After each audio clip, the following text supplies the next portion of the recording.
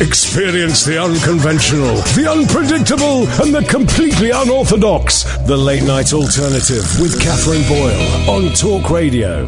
Yeah, because it's just me tonight. The situation is this, that Ian came in, and you know he's coming off these antidepressants. Well, today it was a bit too much, so we both decided that it's probably better off if we went home. So that's the situation. It's you and me tonight, and I'd be really grateful if you'd help me out. I've got a few things we can talk about, but as usual, you're welcome to ring about whatever you want. 0344 499 1000 is the phone number. I thought we could talk about personal space.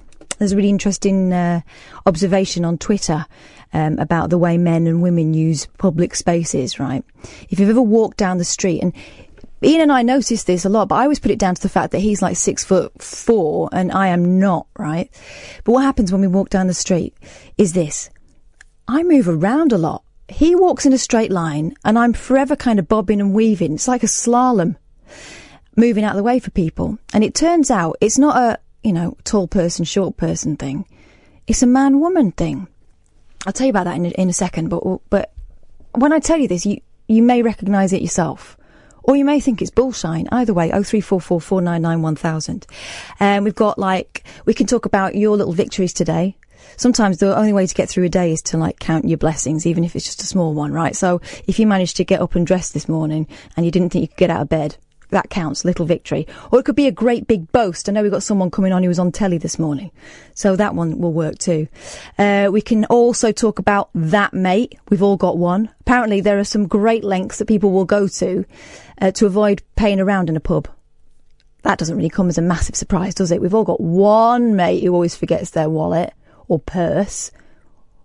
Or as Paul McCartney apparently used to do, holds the door so everyone can go in before him, so they go to the bar first. Classic move. 0344 499 1000.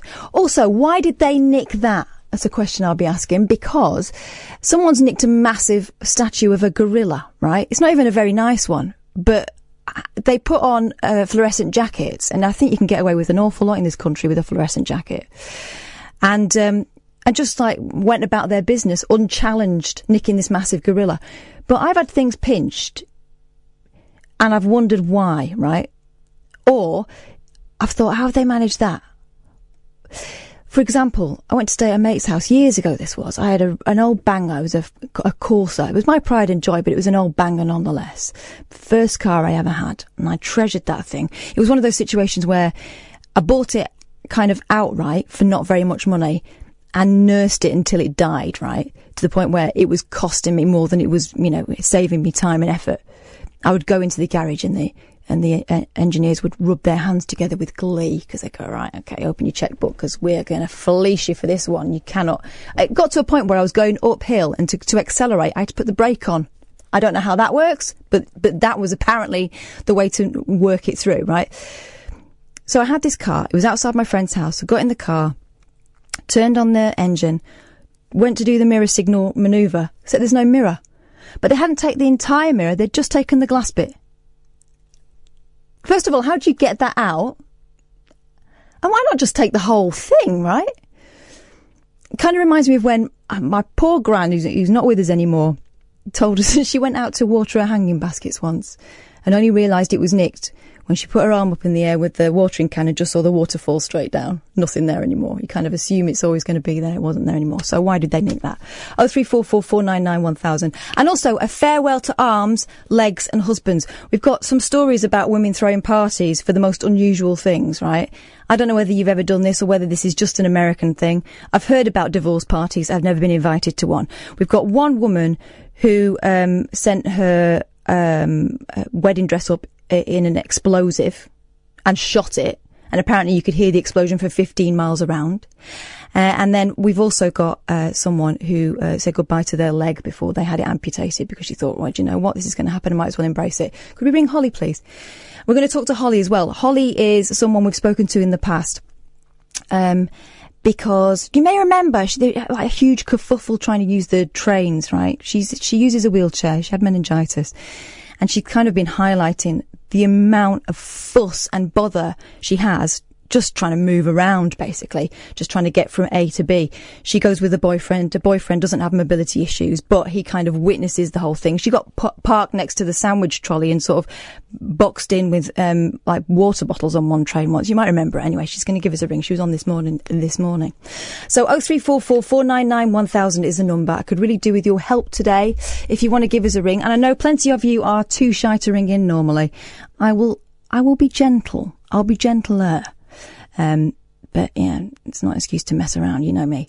0344 499 1000 if you want to give us a ring. Or you can tweet at Talk Radio or at Flipping Kath, that's me. Or you can text Talk and your message to 87222. 0344 499 1000 though is the number to call. I think we've got Holly there right now. I'm going to get her on now. But James is chewing her ear off.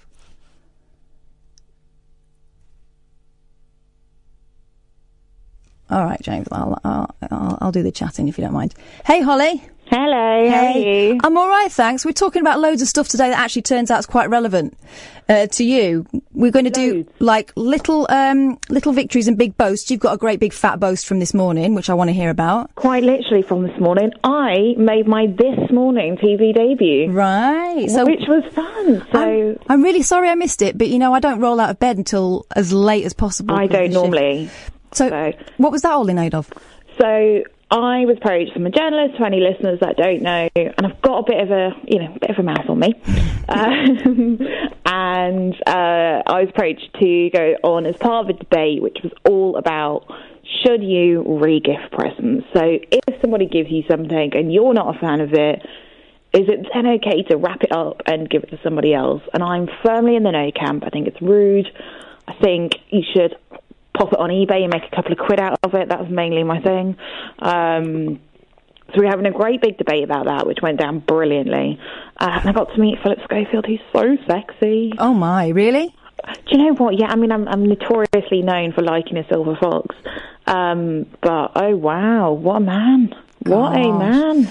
So, this debate that you had, was Philip Schofield in favour of re-gifting? Philip Schofield was on the border, and I'll take that. I found it really hard to concentrate because I was looking into his life.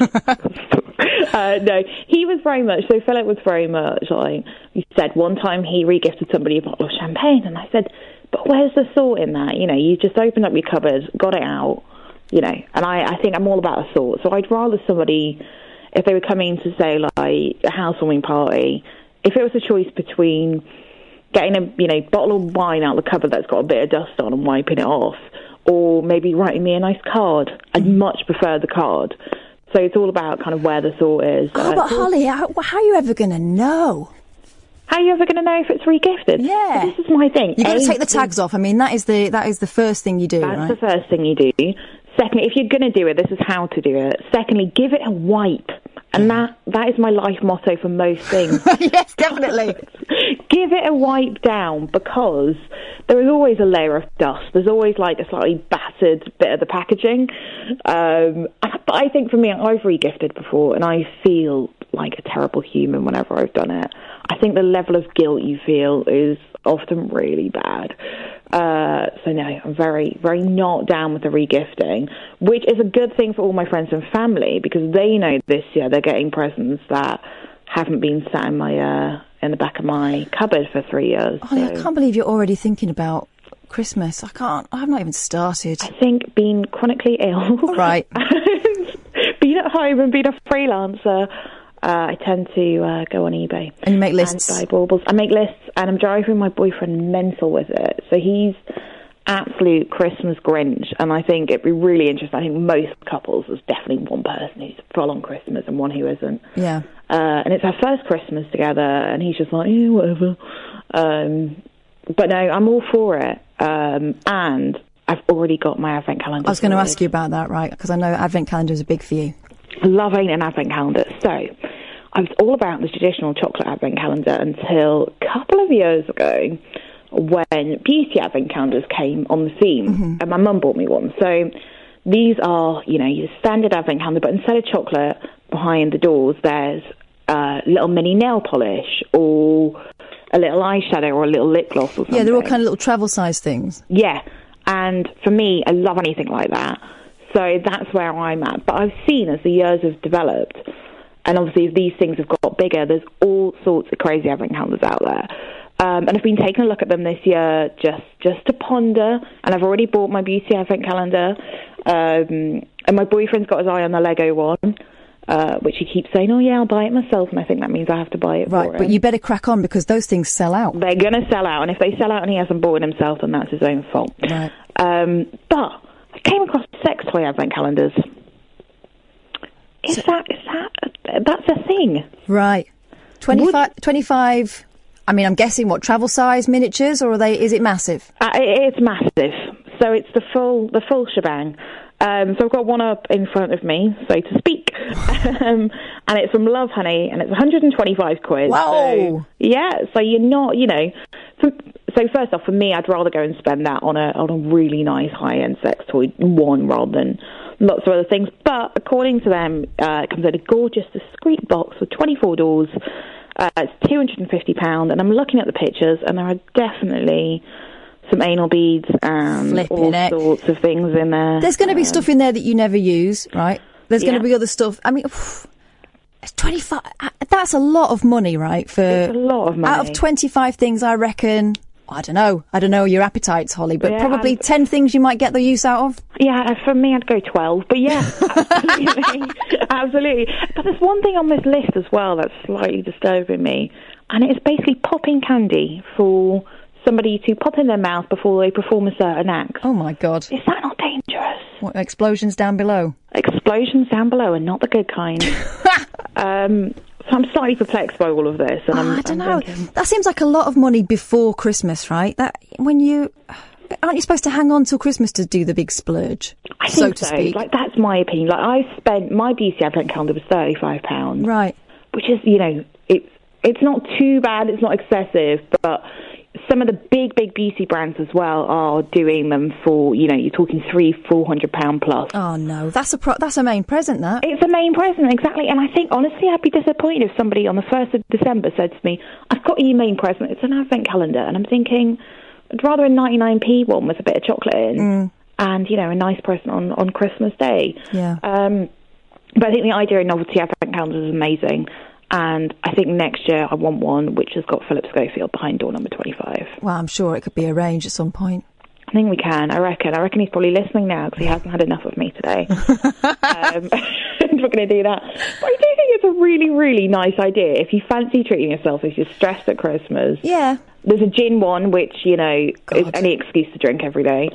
There's a cheese one that I've seen, which you have to keep in your fridge. You could keep it out, but get a bit smelly. There is a pork scratching one. No. There's a pork scratching one. What, are they all different kinds, or is it just one pork scratching in each hole? I think it's one pork scratching in each hole, but as a vegetarian, I haven't ventured too much into it. Oh, God. But, or it might be a little miniature packet of different flavoured pork scratching. I can't eat that stuff. I mean, I'm not a vegetarian, but anything with hair on it is out for me. It's like I don't understand black pudding as well. It's blood. No, I kind of like that. It's one of those things that I eat and don't think about, but you're best not to think about. But no, nothing hairy for me. Nothing like pork hairy. Belly as well. I'm not eating anything with nipples. Nothing with nipples. Again, it depends what day of the week it is for me, but again, I'm still a vegetarian. Oh, God. My poor mother. But no, I'm all about I've been veggie pescatarian, I lie, so I do eat fish. Right. For a long time, my boyfriend's been vegetarian for over 20 years, so he did it before, it was cool. I just admire, I know Ian was tweeting about kind of cutting back on his meat consumption, and he was a vegetarian for a very long time. Yeah. And I think if you're going to do it, if you're going to cut back on being a veggie, I reckon do it now. Do it in the run-up to Christmas, but treat yourself to a pork scratching every day. Oh, God, really? Ooh. That'd probably put you off meat forever. That's probably... probably what I just don't like vegetarianism by stealth. But yeah, the cheese one, I'm all over, though. Oh, the idea that I can have cheese every single... and again, I'd want to eat it in the morning when you open it up as well. Exactly. It's like when you used to open them up when you were a kid. You have to have it before school. Exactly. And I quite like that feeling of the first thing you eat is chocolate or cheese or gin or some lube that you've got in your sex toy advent calendar. And on that bombshell. Indeed. Holly, thanks for ringing. It's You're really welcome. appreciate it. You take care of yourself. Bye. Bye. Here's Marcus. I know, Marcus, you've been a bit nervous. You all right? Yeah, I'm fine. How you doing, Kath? I'm all right. It's nice to hear your voice. I'm a wee bit nervous, so... Go on, tell me what you wanted to say. Well, I've got a topic for the listeners. Do it. What would be, if you had the choice, what would be the only... You can only eat one thing for the rest of your life, and what would it be? Oh, God. Just one thing. Right, and we don't have to worry about it being something that you could actually live on for the rest of your life. What we're talking about is what could you tolerate for the rest of your life? Yeah, what could you tolerate for the rest of your life? Right. For me, it would be spaghetti bolognese. Oh, yeah. As you can probably tell if you've seen any pictures of me. I haven't, and I wouldn't judge anyway. Spaghetti bolognese is a sturdy meal. You probably could sustain yourself on that. I don't know what kind of effect that would have on your colon after, say, 2 weeks, but I don't mind spaghetti bolognese myself. So, I don't mind it with a bit of garlic bread, but on its own, it's nice. Spaghetti bolognese, you're a spaghetti bolognese man. So, what have you been up to today, Marcus? Well... You were saying earlier on about little victories. Yeah. So a little victory for me just to be alive every day. Yeah. Because I'm currently undergoing dialysis treatment. Oh, man. So I'm waiting for the new kidney. So if anybody out there is going to kidney, then give me. How long's that been? How long have you been waiting? About a year and a half now. God. So how long have you been ill with it? About a year and a half. Right. What happened then? I just collapsed one day, and I live in an island, so I get airlifted to a bigger hospital. They said, "Look, your kidneys are failing. You're basically dying." Oh my God! Just out of the blue. Yeah, out of the blue, no warning, nothing. I felt ill and I just collapsed. So it's a victory for me to be alive every day. Do you feel lucky, or I imagine it's knackering? Especially when I live on an island, I have to travel to the mainland to go to the hospital. So that's me there about 8 hours every 3 days, like 3 days a week. Oh my! We'll get my unit on the island soon, so that's not too bad. I've heard of dialysis, and I think, like most people, you get that's it sort of keeps people going until they get the operation. You can live on it indefinitely. God. Who wants to be strapped to a machine indefinitely, What is it like? In what aspect? Well, just take me through it. What's an average dialysis session? Well, you go in, you have to, before you get put on the machine and all that palaver, you have to get an operation in your arm called a fistula. That's for vascular access, so your veins don't collapse because you get needled all the time. Right. What they do is join two veins up and it improves blood flow. So I've got that in my arm. You go in, an average day, you go in, they put the needles into you, set up the machine, you just sit there for 5-6 hours. And do they put it straight into you directly, or have you got what do they call it, a shunt? Is that what they call it? Yeah, it's a fistula in my arm. Oh, right, so it's like a tube thing. Yes. And they put that in, and then you just sit there for about 5 hours. But you're feeling left knackered because it takes all the toxins out of your body, but it takes all the nutrients out of your body as well. Oh man! You know what I mean? And then your body's got to replace them, so you're absolutely knackered by the time you finish. What do you do while you're waiting? Just on my phone and play games and stuff. Yeah, but your quality of life goes down. I mean, I've got a 6-year-old son, so, and I only see him I see him every day, but I only see him properly about twice a week. So. And does he understand what's different about the situation? As far as he's concerned, Daddy needs a new bit, and he'll be okay. Ain't on the stage, So, I mean, is the situation that you're just waiting for a phone call all the time? Yeah, I've got a few more tests to do before I'm put on the list properly, before I'm activated on the list. I'm on the list. It's just the same. Somebody has to die before I get a kidney. So I've been looking for a live donor as well, with some degree of success, but there's going to be a blood type match and a tissue match, and that could take a couple of months as well. So. What blood type are you? Rhesus B positive. Oh, O positive. Yeah. So it needs to be someone with exactly the same. Yep, and the tissue match as well. It doesn't just go by your blood type now. So. Oh man. So it's one of those things where you just got to take every day as it comes. That's a cliche, I know, but it's probably the only way to think about it, isn't it? You've got to make memories when you can. I know it sounds morbid, but it's not actually. You're embracing life while you got it. Yeah, exactly. That's the way I look at it. I used to get really down about it. Mm-hmm. I'm like, no, what's the point in wasting all that energy? Just carpe diem, you know. It's, and oh, by the way, I hope Ian gets better soon. Yeah, it's just very up and down. That stuff is powerful. You don't realise how powerful it is until you start trying to reduce it. I'm on sertraline, where with kidney disease comes a lot of mental health problems as well. Because your kidneys control certain parts of your body, the hormones and stuff in your body, and you get really depressed. And I've been suicidal before. That's not nice. You've been to where? I've been suicidal before. Right. Right. But I've just got to carry on living. Yeah. I mean, I've got a 6-year-old son. What was it that made you change your kind of attitude to it? Speaking to other people that have been there for a while. Mm. Plus, I had a very, very good friend I used to go to dialysis where he sadly lost his life last year. So. Oh, sorry. Yeah, and that spurred me on to just keep going. Keep on keeping on, as the saying goes. Oh, you're a good one, Marcus. You know, and can I say hello to everybody on Twitter as well?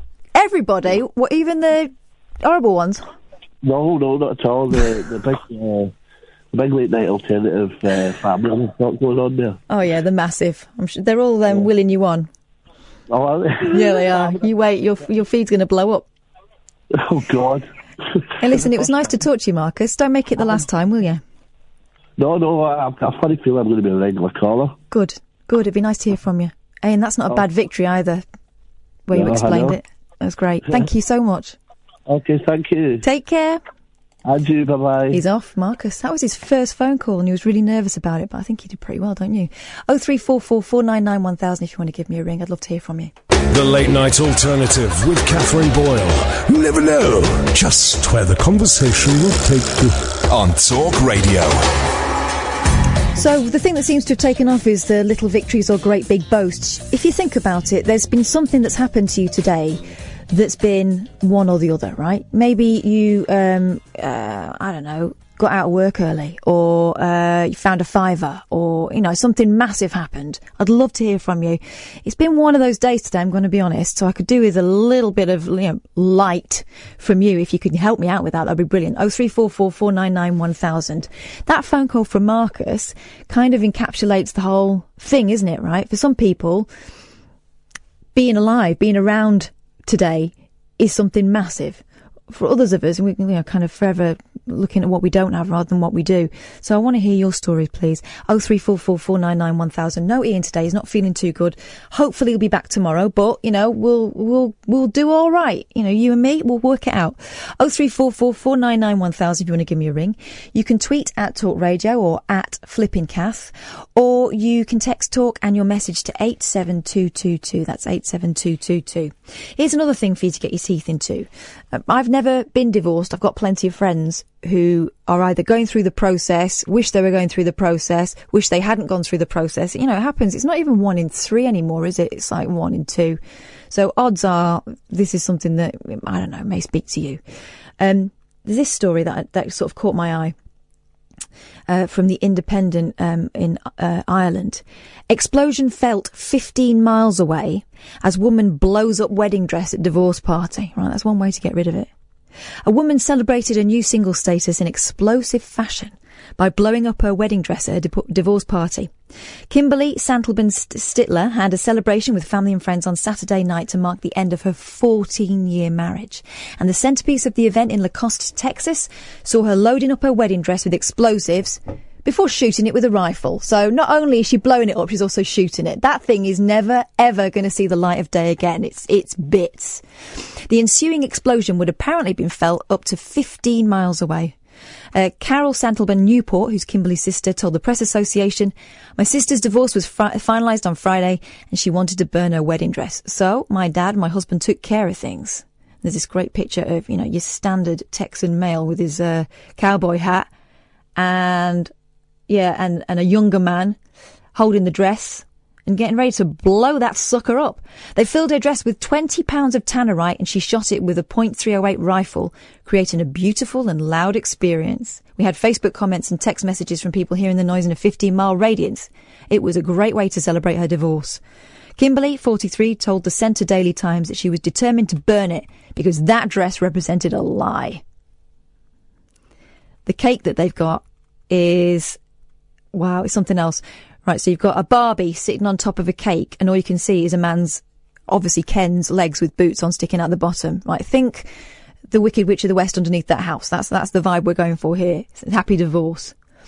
Once the explosion was hit upon, some preparation was needed. For one thing, Kimberly was no expert with guns.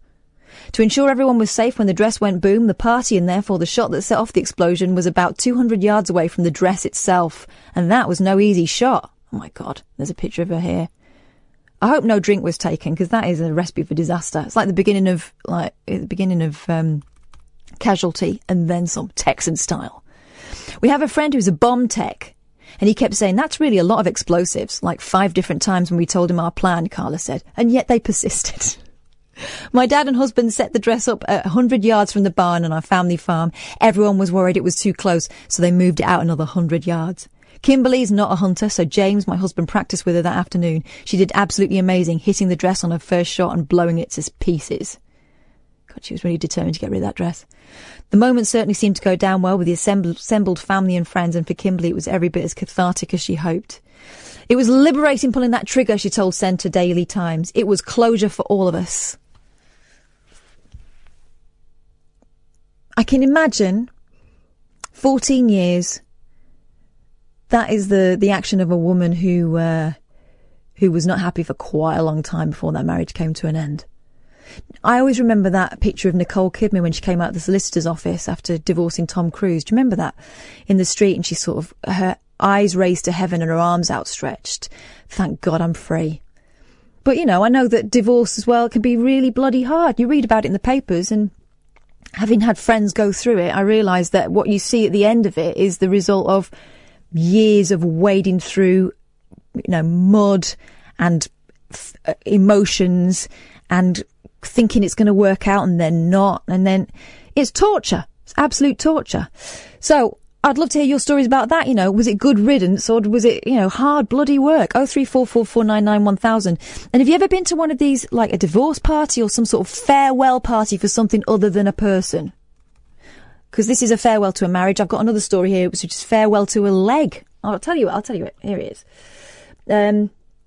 It's a gymnast who was about to lose her leg. She throws a farewell party for her own leg after learning how to be amputated, despite undergoing 13 surgeries in an attempt to save the limb and her cheerleading dreams. This is another Texan story, actually. It's all going off there. One gymnast threw her leg a farewell party after her cheerleading dreams were shattered by a debilitating condition which forced her to have her leg amputated. Exercise physiologist and physician assistant Christina Godfrey Hurley from Dallas, Texas, had a strong love for cheerleading and CrossFit, having been a competitive cheerleader and coach. In 2013, she began to notice heaviness in her legs, pain in her calves and numbness in her feet, which became increasingly worse and led to her wanting to get her leg checked by doctors. And there's loads of pictures of her in like her, athletic best. I grew up as a gymnast and switched to competitive cheerleading during school, said Tina. I coached and choreographed cheerleading and was a tumbling instructor throughout my schooling, so she's no slouch. I soon started getting symptoms of exertional leg heaviness with pain in my calves and foot numbness when walking. Doctors diagnosed her with a popliteal artery entrapment syndrome known as PAES, a rare condition in which the muscle and tendons near the knee compress the artery which runs through the knee. The condition causes limited blood flow to the lower leg and damages the artery. So, they worked on it 13 times. And can you imagine that every single time she went in to surgery, she was thinking, is this going to be, a step closer to the end of this, this ongoing situation? In July 2016, she went through her first amputation below the knee because she couldn't climb the stairs or walk 20 feet anymore. In the days before amputation, she threw a farewell foot party to celebrate the next stage in life. I was ready for the amputation when it came round, said Tina. I even threw a farewell party so that a lot of people in the community could come. I couldn't get up a flight of stairs. I was ready to make a change to improve my quality of life. I never knew how long my road to recovery would be, though. That's the thing, right? Until you're in it, you don't know how you're going to feel about it. Oh, hang on a minute. I've got someone on the phone who might have an idea. Hey, Gary, Gatford. God, I knew you were coming to me there. Well, I felt like I was being directed in your direction. Yeah. I mean, that's an amazing story. That's brave. I had a toe amputated. It's comparison to a leg, it's literally nothing. Mm-hmm. I never thought of throwing a party. I don't know. Can you have one retrospectively, do you think? Possibly. Did they let you keep? They didn't let you keep it, did they? No. I did ask, but they said no, it had been taken off for analysis. But then they came back and said it was definitely a toe. Yeah, okay, definitely a toe, and you definitely didn't need it. Don't worry about it. Funnily enough, when you were saying that story, it reminded me, I did meet someone who was having their leg amputated, or was having their leg amputated the day before my toe amputation. And kind of like we were just sort of chatting. We'd met each other a couple of times at various appointments. And I was the one that encouraged. He once was at one of the hospital appointments, and he was worried about going upstairs because he was ill.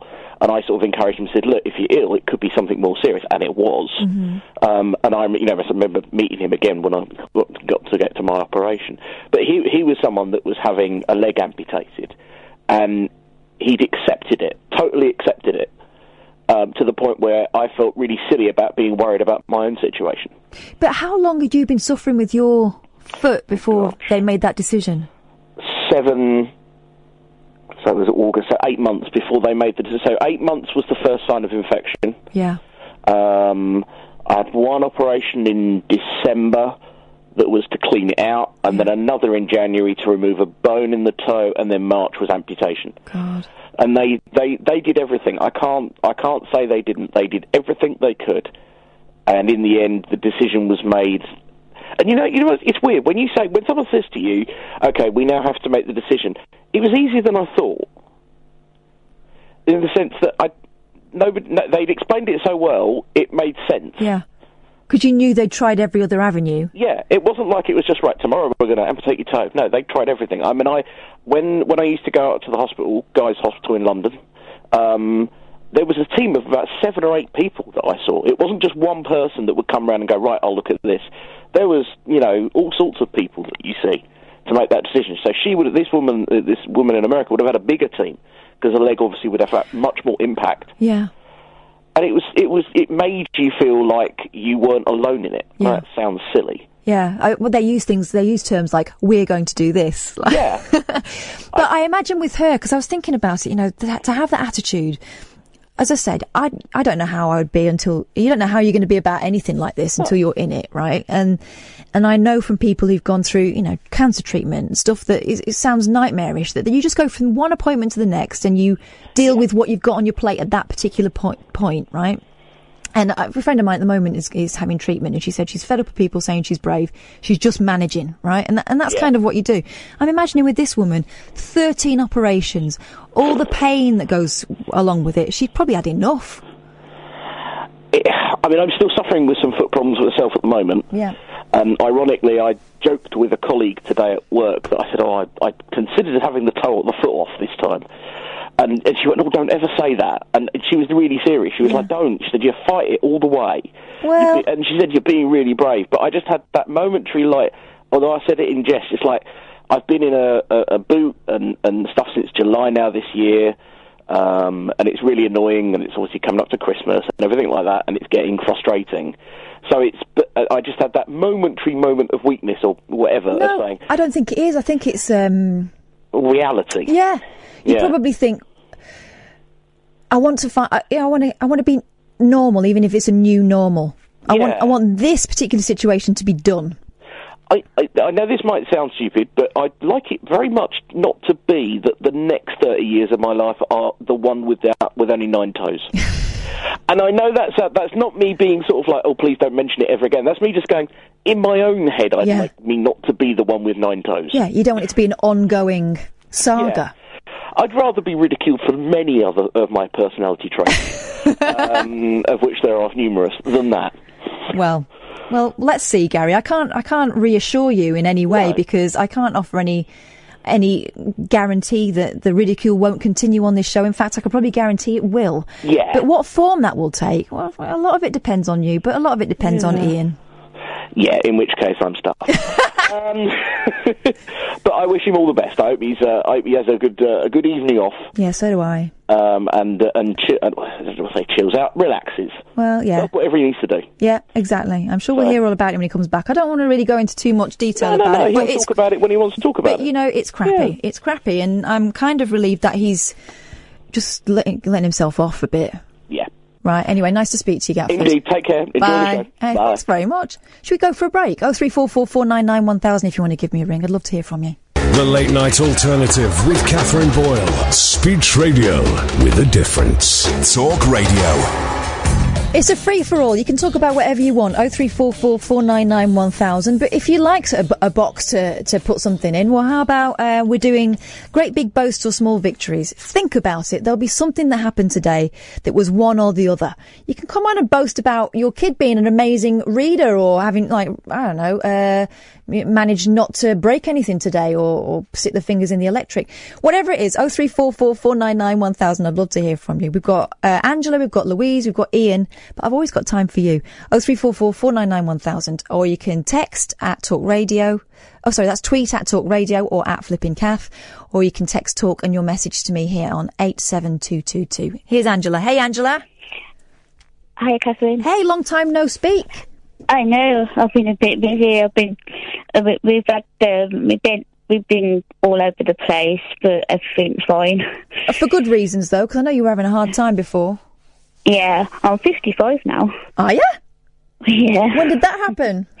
October the 23rd. Congratulations. Yeah, thanks. Did you do anything special? Yeah, bits and bobs. It was nice. Who made you a cake? I didn't have one. What? But I had loads of beers. All right, well, that'll do. You don't want cake and beer. That'd be too much. So what have you got for us tonight, Angela? Well, while I was ringing, do you know that thing that's been on telly about, remember 2014 when Incapacity went over to ESA? Right. Yeah. Well, and then I had a letter to say that they might have underpaid me. Oh. So well, hang on. The 4th of October 2014, and I can't even remember yesterday. So I rang up twice. He says, you don't have to fill the form out, but we can go through it on the phone on Tuesday, see if we do owe you any money. But he said they can't let it go. Mm-hmm. Because they think that they owed me some money. But then I said, when I got all the paperwork, I got all my incapacity letters from before David Cameron came in. I'm not missing him either. Not missing you, Dave. Anyway, so I've got all my paperwork ready anyway. Yeah. You're thorough. So what? They're going to give you. They're going to give you a ring. Are you sure it's them? It's not someone on the wind-up. No, I've got a proper letter because I rang the fee phone number, and it's the incapacity section is still there, apparently. Right. And he said, don't really miss the code, because everyone's got it. And he said, oh, the phones have been busy all day today, he said. Right. I said, I'm not surprised. But he said, everything carries on. It's just that you can say no and yes if you want. But he said he'd like to see if he owed me money. And I thought, oh, well, okay, then I'll give it a shot. Yeah. And I'll see what happens. Okay, well, go carefully. Don't be giving, see, you're definitely sure. I don't know. It feels a bit weird. No, I got a proper letter from the job centre from Wolverhampton. Right. Yeah, I got it all. Good. I've definitely got it all. I rang them up and it was definitely them. Because I always ring them straight away. And but yeah, it's, I don't want to rain on your parade, but you know, when someone says they owe me money, I always get quite cynical and go, "Oh, hang on a minute," you know. Yeah, that's what I thought. So that you can opt out, that you don't have to go ahead with it. But I'm sure they'd love it if you didn't. Yeah, but he said he'd like to see if they owe me money, if they underpaid me that period of time. So what kind did they say what kind of amounts they're talking about? No, but they said, because you know that thing that was on telly? Yeah. I don't, but I'm saying No, but the government said they might owe a lot of people money at that period of time when they transferred over. Right. And I don't know why they didn't leave it as it was, but they said they told me not to be stressed about it, but I could hear that they had a lot of calls. Right. So you feeling hopeful? I'd be surprised if they did owe me money. It was. I said this is actually bringing quite bad memories from that government period, and I said I'm a bit stronger than some people that are not out there. But it got tough, did it? Yeah, it got really tough. But it's a different government now, so hopefully we can see what they've been messing about since, like, their 4th of October 2014. I can't even remember yesterday. No, I don't blame you. Well, onwards and upwards. So you'll find out what next week? Did you say? Yeah, Tuesday. So I'll give you a ring and see what they say. Yeah, I'll come and see you. I think fingers crossed. Yeah, because it was it's really quite hard to explain, because now I'm on ESA income related, where you get your free prescriptions and stuff like that. Right. And they think, because I'm on the higher one, like the disability one, and they said that it's because I might been entitled to ESA income related back then. Well, so they'll backdate it? Probably. Oh. We've got a lot of money then, Angela, innit? you could be quids in. You better be careful. There'll be people flocking round. You'll be getting begging letters. I haven't told anyone. Don't. You sit on it. But me and my partner discussed it. We might want to go see our friends in Yorkshire. Oh, yeah. Well, that would be lovely. Well, it'd be nice to see you if you do. That's the thing in Halifax, right? Threads. Yeah. Although I hear, I've been joking about it on Twitter, and people think I mean it. I hear that it's not a rip roaring like giggle wagon. This film, it's quite depressing, and you may regret ever seeing it. But yeah, probably. We'll have fun somehow. Oh, well. And Rhys Dinsdale is very charming, and it's going to be great to hear his thoughts on it. Yeah, and guess what happened? Our washing machine broke down. Of course it did. And yeah, of course it did.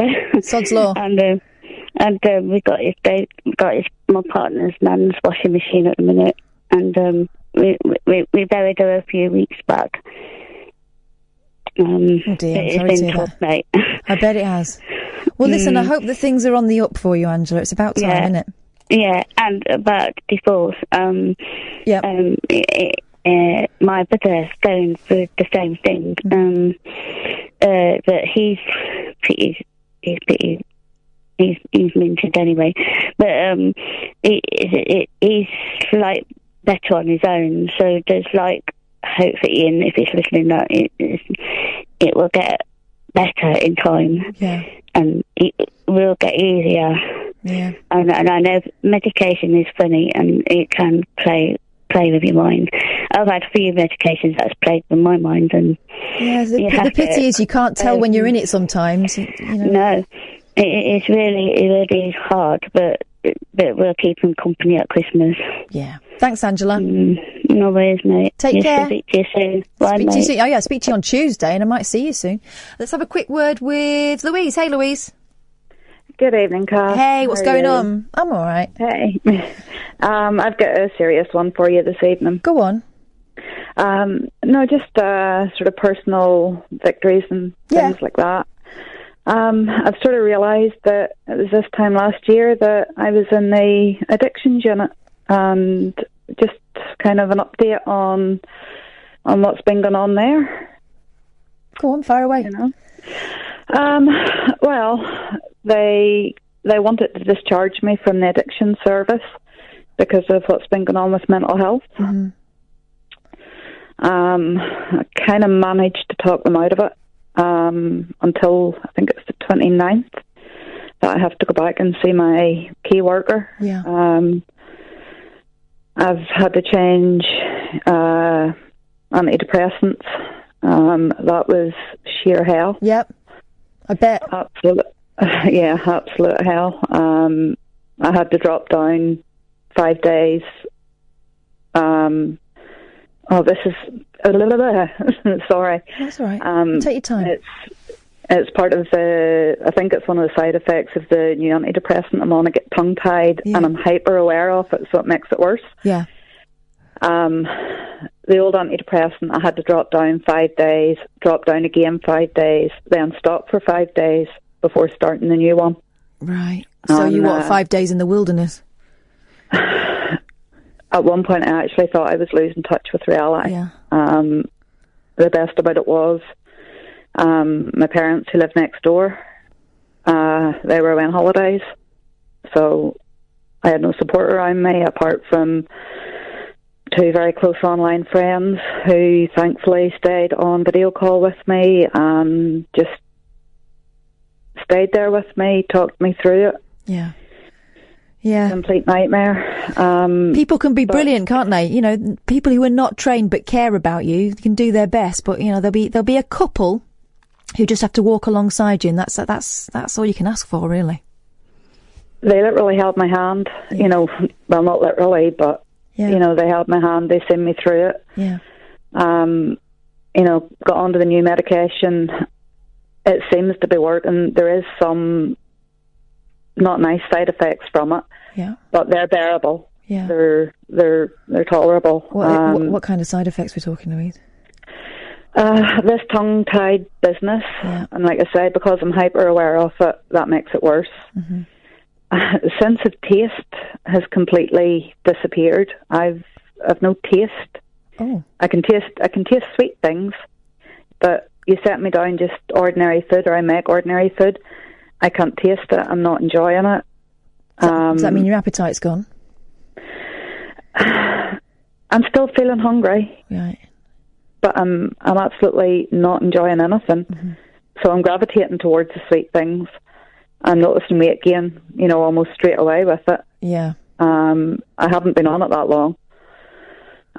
Straight away I'm noticing weight gain, and I had done very well to lose an awful lot of weight. Yeah. But you know, now is not the time to be worrying about that. You just got to survive. Yeah, well, the psychiatrist had said to me that weight gain was one of the side effects, and I said to her, weight's something that I can lose. I need to get on top of the mental health. Yeah, exactly. You know, I need to get on top of it. So, anyway, from where I was this time last year, I was sitting in an addictions unit. Mental health wasn't a concern at that time. That was all under control. Yeah. It had been over 13 years, you know, since I'd sort of suffered an episode as bad as, you know, what I've suffered recently. Yeah. But that's I think it's under control again. You know, I'm back on the up from that. Yeah. I'm having far more good days than I am bad days. You've got to hold on to that, haven't you, Louise? You've got to hold on to that, because it's an ongoing thing, but it's like progress, not perfection. You can't have it all, but look at what you've done. Look at how far you've come in just a year. That's exactly, you know, that's the point I'm trying to make. Yeah. You know, pain-wise as well. I've seen the pain consultant. You know, what he's planning to do has no bearing on what you call it, forgetting words thing again.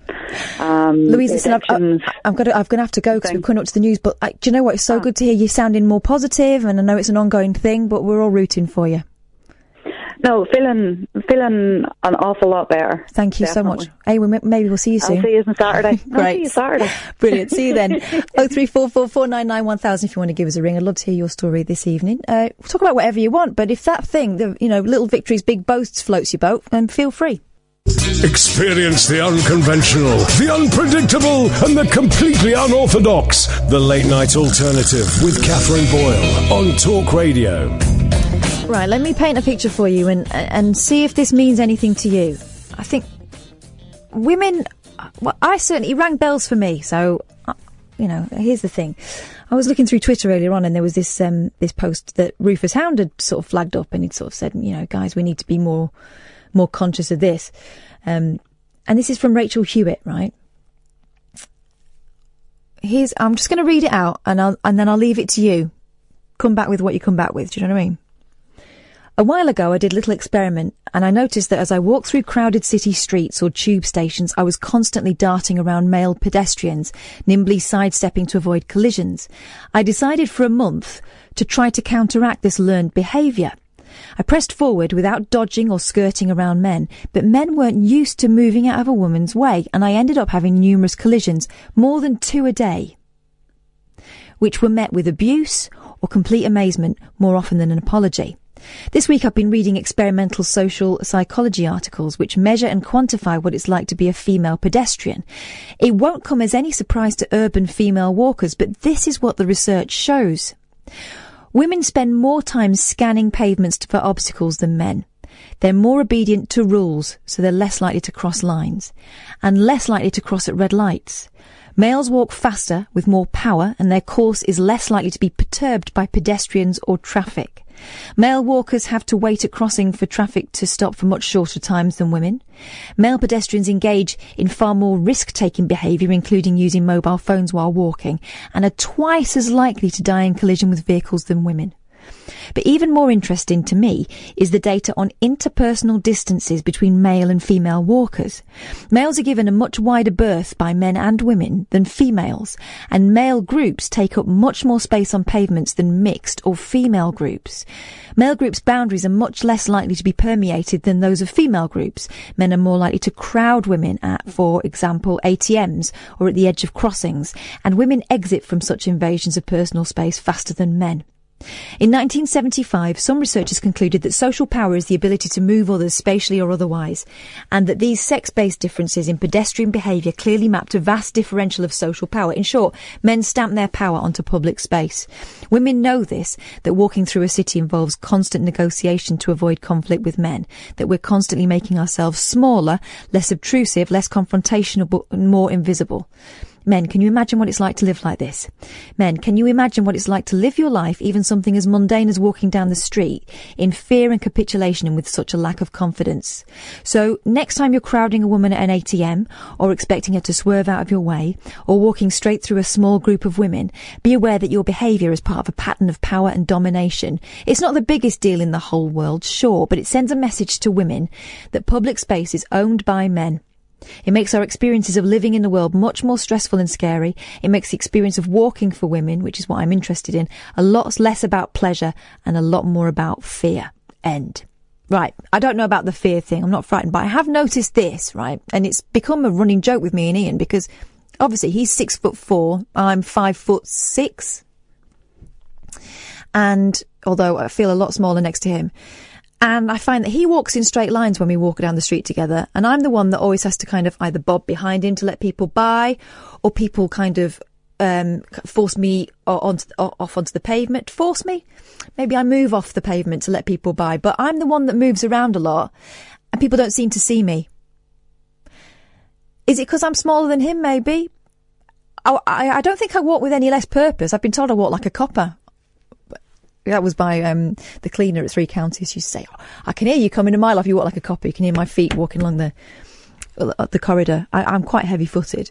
So I don't think I walk, like a sparrow. I'm not careful like that. I don't think I come across as someone who doesn't know where they're going. I tend to walk with purpose. But yeah, I've noticed that thing.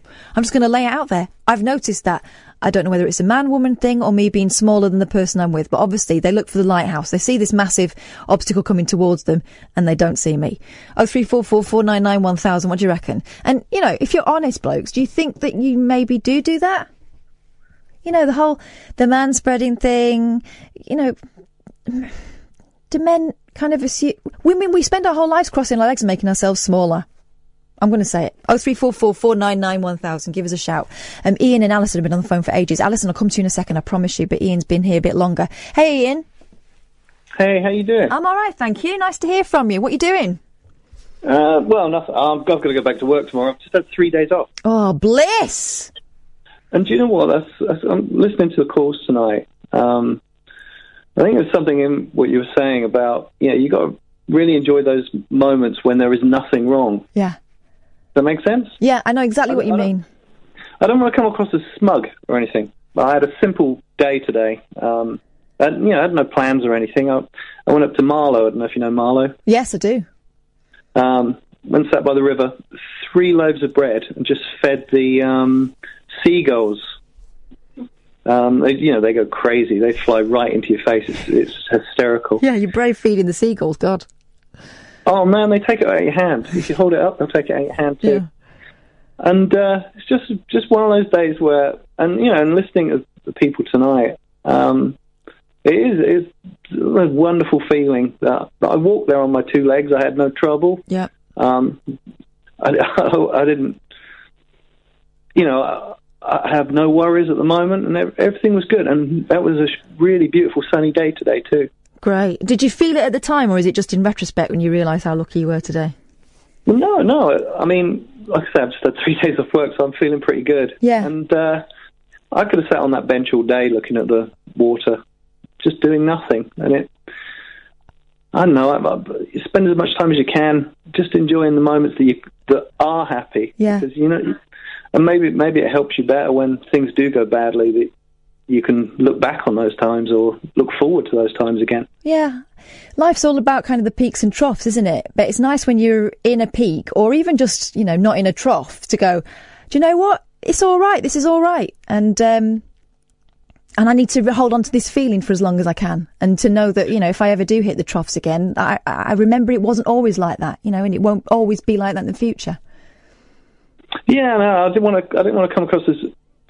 Because the more I was listening to people tonight, the more I was thinking, do you know, this is going to be a terrible call. No! Do you know what? Things are great for me.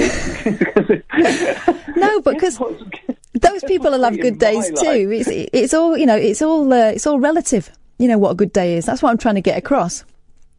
Yeah. A couple of years ago, nearest thing I've got to this, I won't drone on. I quit smoking. Yeah. And when you quit smoking, you cough a lot. Yeah. I probably still do cough a lot. What, in the mornings were you coughing up crap? Oh, I just cough a lot anyway. Yeah. Anyway, I got it checked out, and I had to have 2 lung x-rays. Mm-hmm. And the first one, there was a slight shadow. And the x-ray lady said, it's nothing, it's probably just a cold, but, you know, we'll do it again in about a month. And I really didn't think anything of it. And in a month's time, I had another x-ray, and it was all clear, it was all gone, and my lungs were absolutely clear and fine. And I was driving home in traffic, and there's people pulling out on you, and I thought, oh, Jesus Christ, you know, and I was stuck in traffic. And then I suddenly thought, why am I whining about this? This could have been the worst day of my life, but it's not. Yeah. And sometimes that, you know, I mean, I could have been told a different story today, and a different road I'd have had to go down. Yeah. And I didn't. And since then, and I know it was a small thing, there was nothing wrong with me, but since then you sort of sit there and think, well, try not to worry about what's going to happen. But that's not easy for everybody, and that's not easy for me sometimes. No, you can't. It's one of those things you have to remind yourself. Yeah. You sort of catch yourself not doing it. Yeah, and I hope everything works out for you guys, too. Thanks. Like I say, your shows... Well, I've rung in a couple of times now, and I don't ring in radio shows. But It's always good to listen to your show. It really does make me smile every night. Oh, good. Well, that's job done then. Thank you. You've just made my night. Oh, well, then you're easily pleased. I am totally easily pleased, honestly. I'm like those seagulls, just took me a crust. Oh, it was wonderful. I mean, just reacting with anything. I walked the dog this morning, and we live up in, Stokenchurch was... Oh, very nice. It is nice and posh. We live in the rougher area, and apparently it was a beautiful view before my house was built. So an old lady across the road told us. Wonderful. I've always wanted to be a blot on the landscape. Oh, she was so mean. When we first moved in, she was such a mean old lady. My daughter was had only just been born, and sorry, I'm rambling. No, you're not at all. Go on. Oh, she was across the road. She must have been 100 then. This was 20 years ago, and I saw her with some shopping, and I said, "Oh, let me get your hand with that." And I helped her, and I said, "Oh, we've just moved in, and we've got a little baby." And she said, "Oh, so that'll be screaming all night then." Oh, so I said, "Well, we'll try to let it. It helps us sleep." And then she said, "I said, well, it's a pretty little village, isn't it?" And she said, "It used to be till they built your house. I could see such and such." Oh God, you know what? I know that you're supposed to respect your elders, but I would have put her shopping down. Oh, when she passed away a few years ago, and it's odd because she was sort of rude to my wife a few times, but my wife was the one, when she got ill, she was the one who, because her kids never saw her, I don't think. My wife was always the one who went over and got her shopping and bought her clothes and stuff like that. Yeah. But it's funny how it turns out. Yeah. Yeah. Did she soften any, or did she keep giving you the zingers?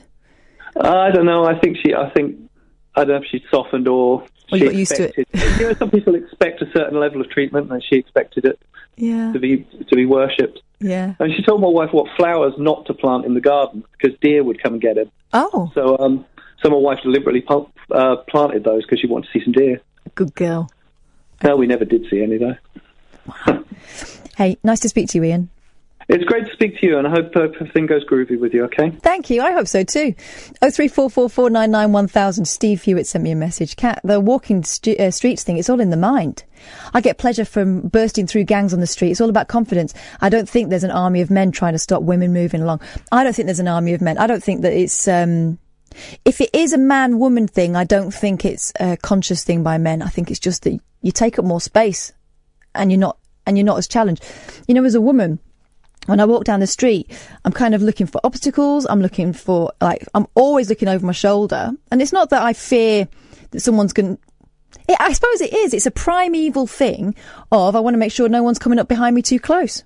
You know, you worried about, being touched up or attacked. I'm walking down the street late at night. Guys probably will be scanning the area for people going to jump them.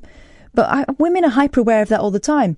And this whole thing of, the equality of the sexes and everyone's groovy with each other these days. Do you know what? The day I can walk down the street and not be Wolverining my keys in my hand late at night is the moment I'll realise that we've reclaimed the streets. But for now, I think there is definite division, and I don't think you're doing it on purpose. Of course I don't think you're doing it on purpose.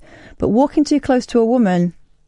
You're probably less aware of it than she is. I'm just going to say it like that. Let's have a quick word with Alison. Hey, Alison. Hello. Hello. Hello. Hi, how are you? I'm all right, thank you. You on the move? Yes, I am. I'm driving, but I'm hands-free, so I'll safe. Good. What did you want to say, Alison? I'm so sorry you were hanging on so long. No, that's fine. Just I've listened to some of the callers since then, and we've had a few bits of bad luck in our family with our children the last few weeks, so I thought I'd tell you about that. Yeah, go on. But the good thing is that they're all sports injuries, and they're fine, and it just, over the past while, I've realised how lucky we are to have 3 healthy children. Right. First of all, my oldest, who's 14, broke his toe. He does stunt scooting, and broke his toe, which was a fairly minor injury. 2 weeks later, he fell again at the skate park and broke both his tibia and his fibula very badly and had to have surgery. Oh my God. So he spent a week in hospital, which was a bit of a worry, but during that time in hospital, I've witnessed so many families with really sick children that I thought we were so lucky. It's a sports injury. He'll recover. He's going to be uncomfortable for a few months, but he'll be fit and healthy, and he'll be fine. Yeah. Do you think he'll be any more careful, or is he that kid that's always in the ER? Well, I don't know. He said he'll never go on his scooter again when it happens, because I think he got right himself, but I think he will. I'm sure he'll go back on it. And I will encourage him to go back on it, because, if you don't enjoy yourself, you're not going to... You have to take risks sometimes. Yeah. Kids break and they repair. Yeah. So he'll be fine. But last week I was out running, and I went over on my ankle and tore my ligaments in my ankle. So that was another one. And then today I'm down in Manchester just to meet my brother and his wife to babysit for my nephew. Just about to get in the car to go home, and my husband phoned me to tell me that my daughter fell at dancing and broke her foot. Oh no. So we've had a catalogue of injuries, but all short-lived, and they'll recover from them all. Is everyone done now, or is there any members of the family that haven't been to the hospital in the last month or so? I've another little boy, so we're just usually let's hope that he keeps himself safe. Incredible. So how are you doing now after your running injury? It's something I will never have, because I can't run. All right, well, it's okay, but actually I had a much worse running injury. 3 years ago, I was out running and I fell and broke my neck. What? Would you believe? Yep, I know. Nobody would believe it, and that's why my son, who does the stunt scooting, said, Mum, you can fall and break your neck when you're running, so you've just got to do what you love doing. Yeah, I guess. How did you break your neck? What did you fall into? A well? I was running, just cross-country running very early on a Sunday morning, tripped over a tree root, landed on my face, jerked my head back, broke my neck. God! Yeah, so that was a sore one, and took a wee while to recover, but I am running again, so there you go. And I usually listen to talk radio when I'm running in the morning. Oh, do you? Yeah. Well, I'm glad. But I hope we weren't with you on that fateful day when you broke your neck. You can't... No, I wasn't listening that day, no. But break your neck was always the thing that my mum would say. You be careful, you'll break your neck. And because it seemed like you would never come back from it. So I'm really surprised to hear, one, you seem all right about it, and two, you're back running again. No, I know. It was a bad one. It was my C1, which is the same one that Christopher Reeve's Superman broke, ended up paralysed as a result. So I was very, very lucky. It was a close shave, but that's fine. Good grief. Well, good on you. So some of your callers have had some sad stories tonight, but I just thought I'd lighten up a wee bit. Some injuries there, but all good in the end. All brought on by yourselves, has to be said as well. Yeah, exactly. Try and keep fit. Thanks very much for calling, Alison. You reminded me why I don't run. Take care of yourself. Okay. You too, bye. Bye. 0344 499 1000. You're listening to Talk Radio. We can talk about whatever you want. We're talking about, kind of reasons to be cheerful, little victories or great big boasts. Have you had something wonderful happen today? Or have you done really well by, getting your socks on? For some people, that's a big deal. Maybe you got your kid to sit still for more than 10 minutes today, or you turned the television off and there wasn't World War III. 0344 499 1000. Love to hear from you.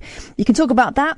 We can talk about this thing about farewell parties. We've heard about a woman having a farewell to her wedding dress by blowing it up. Not only did she blow it up, she also shot it just to make sure that it would never be worn again, because she said her 14-year marriage had been a lie, so she never wanted to see that dress again. This is in Texas. And also in Texas, a woman who'd had 13 operations on her leg had a farewell party when they finally amputated it, because she said, good riddance to it. So things that you have lost and you're pretty glad about it. 0344 499 1000.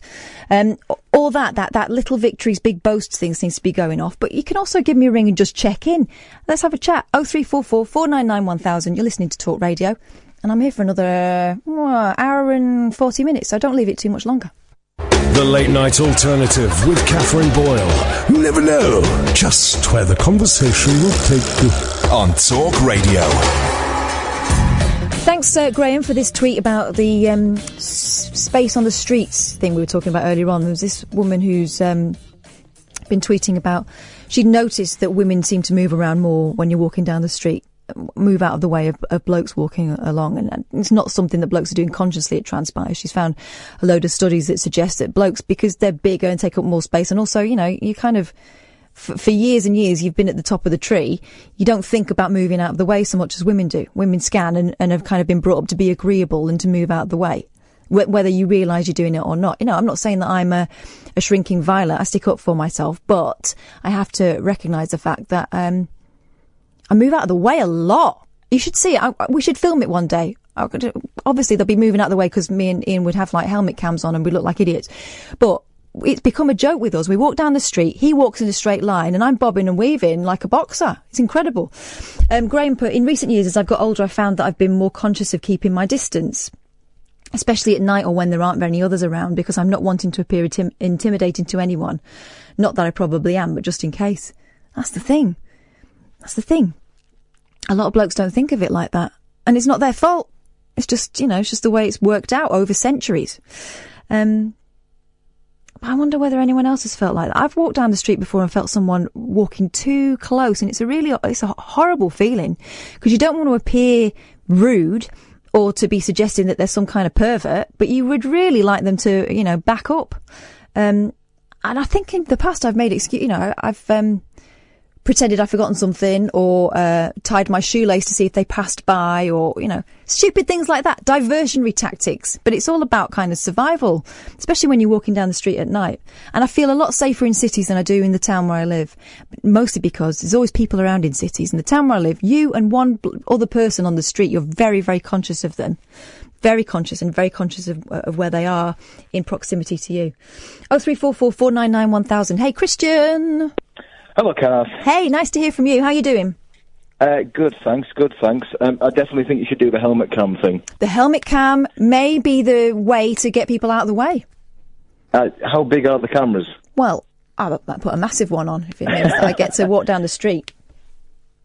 Do it, please. It'd be funny, wouldn't it? But film you wearing the cameras, not so much the other side of the cameras. That's what. I'll tell you what I've got. I've got a dash cam that I used for a bit because I was getting some real dodgy stuff happening on the way home from work, but I took it out and never used it again. Maybe the dash cam, I could like rig it up to some sort of body cam like the cops do. Yeah, it'll be like Crime Stoppers, Ian and Kath. Let's do it. I've got a little victory that may also be a big victory. I don't know. Go on. We'll see where it goes. I've got facial hair.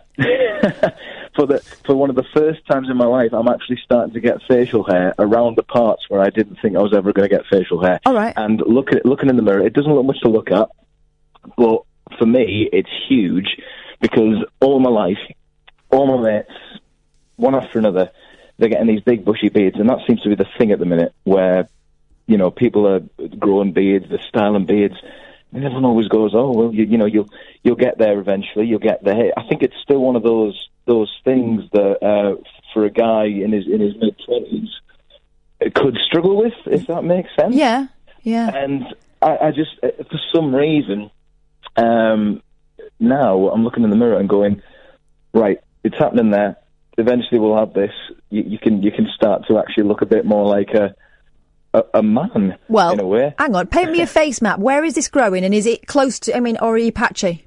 It's actually my forehead, that's what yeah.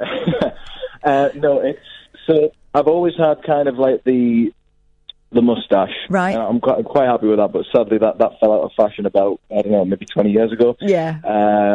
Although I think there was a slight revival about 2 years ago, but only in one part of London. Well, I'll start the next revival. It's going to happen. And it was it was the old-fashioned Tom Selleck, and they called it the Sturdy. I think the Selleck needs to make a return, personally. But the bits that are missing, it's kind of like a collect them all in like cereal packets at the minute for my face. I've got like the sideburns; they keep coming in, and those are the bits that almost come in a bit too much. Right. You've got to really shave there. The middle bits between the chin and the jaw, those are the bits we're struggling with. Right. So at the minute, I've just seen little sprouts, and for me, that is hope. What have you been doing? Have you been doing like a facial massage to promote growth? Honestly, it's weird, because I was at uni about 6 years ago. I remember a friend's dad, really good friend of mine, said, Well, actually, no, he didn't say it to me, which still sits a little bit unlikely with me. He said to her, who then passed on to me, saying, "Tell him to keep shaving, it will happen." And I was like, oh no, someone's dad is pointing out that I haven't got a lot of facial hair. That's worse than a girlfriend's dad saying he's not got a lot of facial hair. Yeah. So, that's someone who's not got a horse in the race. I know, and this guy's got some decent facial hair, and I thought, he has no right to say that to me, but at the same time, that means everything. So, yes, okay, maybe step up the shaving, but I'm a guy who only shaves maybe 3 times a month, I would say, at max. A month? Yeah, seriously. Flipping heck. All right. Don't. No, I'm just thinking. There's a lot of men and some women would be grateful for that kind of lightness of touch. There is that thing that I always do think about, because a lot of people I know say, you got to shave it, and then when you do, and you maybe shave too much, you're not happy with it. Yeah. I am grateful for the times when I go actually clean shaven. That is probably an all right look for you, but I still feel as though when the whiskers set in and when it gets too long, there is an element of people may start to take the mick a little bit. Oh, come on. How old are you? They don't take the mick out your face now, do they? 25, and it does happen. You sometimes get that, what's that little bit of hair on you there? Oh. And it's... Sorry, that's not the noise you want me to make, is it? Yeah. 13-year-old me is very happy with that right now. But, yeah, it's... I honestly, like I said before, I think it's still something, and I don't know if there's other guys listening right now who have struggled to get facial hair, but honestly, I never thought I'd be jealous of something more than I'm jealous of facial hair. What, you really want a big bushy beard? I don't want a big bushy beard, I just want to know that I have the capability of doing it. You want the right to be able to grow one? Yeah, I want to wake up one morning and go, you know what, I'm going to leave this for 6 weeks. But if I leave mine for 6 weeks, I'll be leaving it for 6 years, and even then, we don't know what's going to happen. Well, you do realise that one day you will have uncontrollable hair growth you'll rue the day that you wished for more, because it'll be growing out your ears and all sorts. Well, I can't wait. Bring it on. I've got my what are they called? The things that you chop bushes with. The shears ready. I'll be ready to blow. I'll be ready for that day. But yeah, I don't know. I don't know if it's like I don't find it a demasculating thing. I just think that it's still a bit of a thing that since university there has always been that kind of, and I hate to quote you on this, Kath, but there has been that, oh, you can't grow it. And I'm like, yeah, well I can't. But I guess maybe I should have applied that thing of, well, in a few years' time, you're going to be complaining about itching, and I'll be there with my smooth as a baby's bottom face. Exactly. So, I mean, just use your moisturiser, you'll be laughing. But it's a weird thing. When I was a kid, I would never have believed that young men would have been growing great big Tsar Nicholas beards, right? And you've got like 20-somethings, people that to me, are barely out of teenage years with these great big, Brian Blesseds. And they're magnificent. And suddenly it becomes kind of, not only is it becomes normal, is that you think, well, that's quite attractive actually. But when I was a kid, it was always old fellas that had big beards, like Mr. Twit. Yeah. Honestly, I find it so strange that it has become a fashion thing, and that's probably what bothers me the most about it, and which is why I'm kind of thinking, yeah, but then I think about what I would actually do and how I would look. I've never seen myself with a beard, unless it's like on an app, like on an app, like using a filter, and I relish those opportunities. I'm emailing Snapchat currently to say, please bring back the beard so I can show it off. Sorry, I did it again.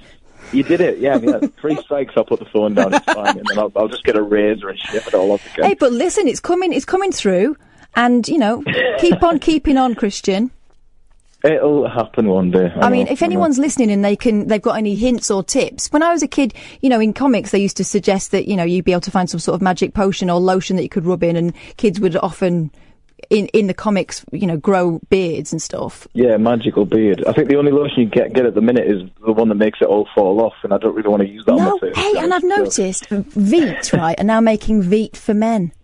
Yeah, no. I'm wondering why, whether it's any different, or whether it's just, I don't know, less embarrassing for a man to buy it. Was it embarrassing in the first place?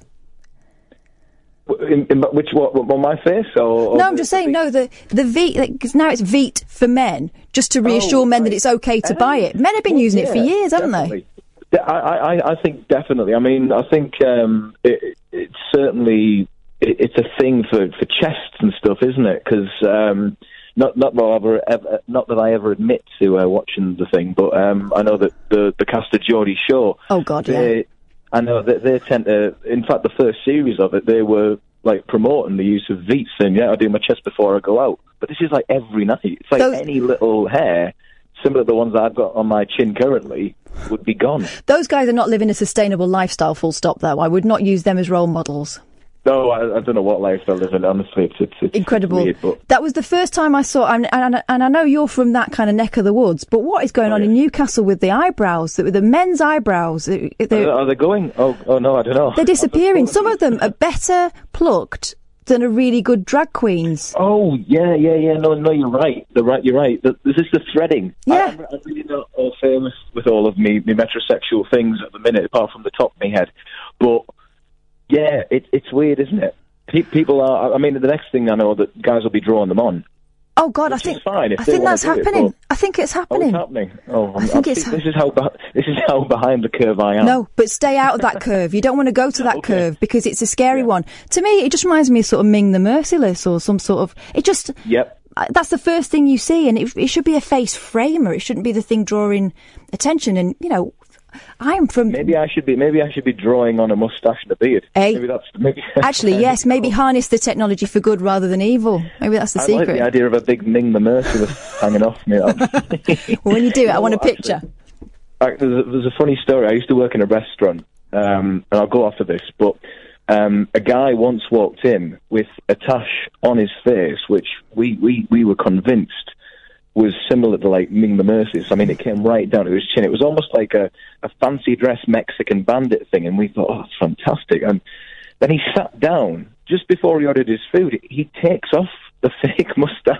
Wow! Like it was a fake in the first. He was sat there, and he'd walk into this restaurant like completely casual, no other gimmicks on him, like not wearing a hat or anything. He just had this fake moustache on, and then obviously in disguise. Was it a maybe it was one of those things you pulled out a newspaper with two holes cut into it afterwards. That was probably the big giveaway. But yeah, spot the rubbish spy. Yeah, maybe he had the same problem as me, 25 and unable to Maybe he did. Well, stay tuned, Christian, because I'm sure there's a lot of hairy men out there who've got some tips for you for hair growth. My friend's dad's probably going to phone in and just mock me again. He probably is. I'll try to prevent myself from making that noise, though, Christian, because I know it's not helpful in this scenario. Do it again, then I can hang up. Oh. Go on. Hello, Susan. Good evening. Good evening, and how are you? Oh, is this the lovely Katherine? It is. I'm on my own today. Where's your partner in crime? My partner in crime is not feeling too clever, so he stayed off, and which is probably a good thing. Give himself a chance to recover. Exactly. Well, it's lovely to hear. It's a lovely show. Oh, thank you. It's about to get better, Susan, because your contributions are among my favourites at the moment. Oh, thank you. There's not many people who give me that lovely welcome. Thank you, Katherine. Before I talk to you about something, I was just thinking about myself and other ladies who might be walking home in the dark. Yes. Because I actually work quite late and I walk up quite a badly lit road. I don't drive, you see, so I have no choice, basically. I walk up quite a darkly lit residential road, and a couple of times I've sort of thought, that person's walking a bit too close behind me. And the thing, a good tip I'd like to pass on to any ladies out there is, if you feel endangered, just very confidently take out your phone, pretend to tap in a message, a number. They won't know. Mm-hmm. And then you say quickly, "Hello, darling, how far away are you?" Oh, good. Yeah, and then you say, "Oh, good, that's just 2 minutes away. I'm at such and such, at the bridge of the hill or at such and such. Oh, great, see you soon then. Bye." Then you see, whoever's there will be thrown off balance because they'll think, "Oh, she's got somebody arriving, Yeah. Well, I mean, we're assuming that they're all evil rapists, but actually sometimes people forget. I think, I was just going to say, I think 97%, 99% of the time, it's absolutely fine. People are just getting home like us, like you. But there was once, I think, I was almost getting mugged because this bloke went ahead of me, and I thought it was too far. It's too... he wouldn't have had time to clear the hill. Mm-hmm. And I just happened to look over the road, and he was hanging around in the dark passageway opposite me. Yeah. So anyway, I did that with the phone, you know, and I thought, right, you know, I'll show you. And do you know what I mean, Katherine? Yeah. And I made a fake telephone call for my own protection, and he sort of got wind of it, and you know, and just sort of walked back away. Wow. Do you know what? That's great thinking, because the times that weird things have happened to me, I've either frozen or kind of ploughed on, trying to convince myself it's not happening. You do, because it's very worrying, you know, when you're on your own and the road is badly lit. But it's just a tip, and also another tip is you can just walk confidently up a driveway of a house and pretend you live there. Yeah, do you know what? My mum used to always say to me to do that. When I was a kid walking home from school, she said, if you ever feel that someone's behaving dodgy, she said, always stay on a road with windows near a house, or go and knock on a door. Exactly, and then if you have to knock on the door, and if the person comes to the house, I'm terribly, terribly sorry, but I think someone was following me. I do apologise for bothering you, and you know, but just make that contact. That's just a little bit of advice for anybody who's worried about walking home dark and night. You've just made me think of something before we go on to the next thing, and I can't wait to hear it. I've heard loads of really nice stories recently of women sticking up for other women, right? Where you know, imagine you're stuck talking to some dodgepot, or someone's behaving inappropriately, and you're in public. Women have gone up to other women and said, "Can you just pretend you know me for a second?" And engage me in conversation, and women have done that. Yeah, and that's another thing. I would be more than up for that. If someone was feeling like that, I'll be your best friend for 5 minutes if it means he'll go away. Oh, absolutely. I wouldn't even think of doing anything else. Oh, that's good. Where did you hear about that? I've heard a few, because it became a bit of a kind of, you know, kind of pass it on. This is a thing you can do. This is another little trick we can do to help each other out. Yeah, oh, God, yeah, that'll help anybody out. Yeah. Absolutely. Oh, that's a good idea. Did you read about that? Yeah, I did. I think I read about it on Twitter. There were a couple of instances where women had gone, I noticed she was in trouble, so I went over and said, "Hey, I've been waiting for you for ages. Where have you been?" Oh, that's very good, Katherine. Yeah, well, we can all help each other, can't we, if we need to? For sure. Go on, what were you going to say, Susan, before I rudely interrupted? Well, no, you weren't rude at all. I was just going to say that I've managed to keep myself away from that man. Good. Yes, I know. But today, see, Sunday I do my tulip. It was, by the way, it's lovely to have heard all the calls tonight. It was really enjoyable. It's really lovely listening to all the little calls that came in, you know, from ladies and gentlemen. It was lovely. Yeah, they've been good tonight. I've been really appreciative of it, because the worst thing for me is if I'm looking at a switchboard that's completely empty and I'm twiddling my thumbs. God, nightmare. I think you have a very lovely way with you. Have you done counselling or anything? No, I haven't. No. You'd be very good. You'd be very good at it. Thanks, Susan. I appreciate that. Ooh. So, go on, tell me about this fella and his powerful sexual attraction. Oh, I know. It's awful. Sunday I got in, and quite late, and because I do 3 little tiny jobs, and they all mount up. It's like 6 hours, and then I have to get the bus and come home. Normally it's after 10 when I come home anyway. And I came in along the corridor, and he whips the door open, and I swear he's not emotionally stable, Katherine. I swear to you. Why? What did he say? Well, I've known him for a long time on and off, and he switches, you know. Well, he said, "Where have you been? I've been looking for you all day." I said, "What do you mean you've been looking for me all day?" Well, I didn't tell him I was at work. Why should I tell him things? He doesn't tell me anything. If he does, it's a lie. I don't want him to know where I've been. Do you know what I mean? None of his business, Susan. No, it's not. We're not together. If it's your partner, of course I'd tell, you know. Well, even then, I mean, he's not your keeper. Well, no, it's not.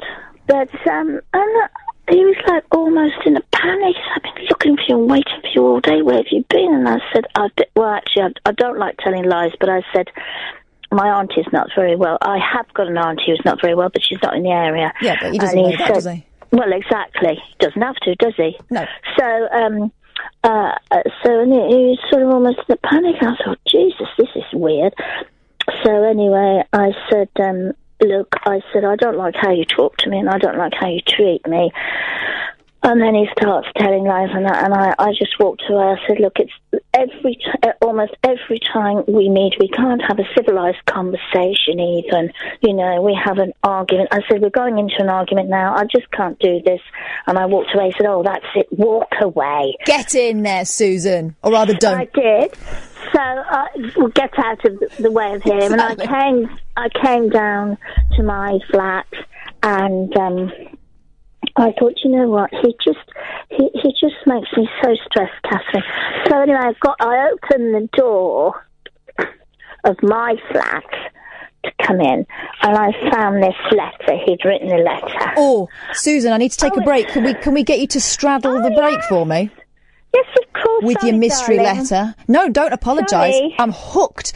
03444991000. We'll hear the rest of Susan's letter after this. The Late Night Alternative with Katherine Boyle. Speech radio with a difference. Talk Radio. We left you on a cliffhanger, dear listener. Susan, having avoided the bounder that has been such a sexual attraction for her that she's been unable to resist him, even though she knows he's totally wrong for her, she managed to walk away from him today. Susan, I hear you told me only half of that story. Because when you're having this conversation, what was he wearing? What was he wearing when he had this conversation with me? Yeah, today. What was he wearing?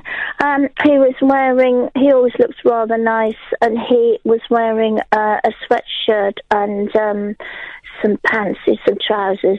He always looks very nice. Sam told me he had nothing on. Who told you that? Sam answered the phone. Oh, he's guessing. Sam's making up his own flipping stories. No. Outrageous. No, I've seen him naked, haven't I? Of course you have. Times. Of course you have. He's got a very, very nice body. I will say that. Hairy chest? Yeah. And normally I don't like them. Oh. But he's not, shall I tell you, he's dusky. He's not English. Oh, what is he? He's beautiful. Is he Italian? No. Go on.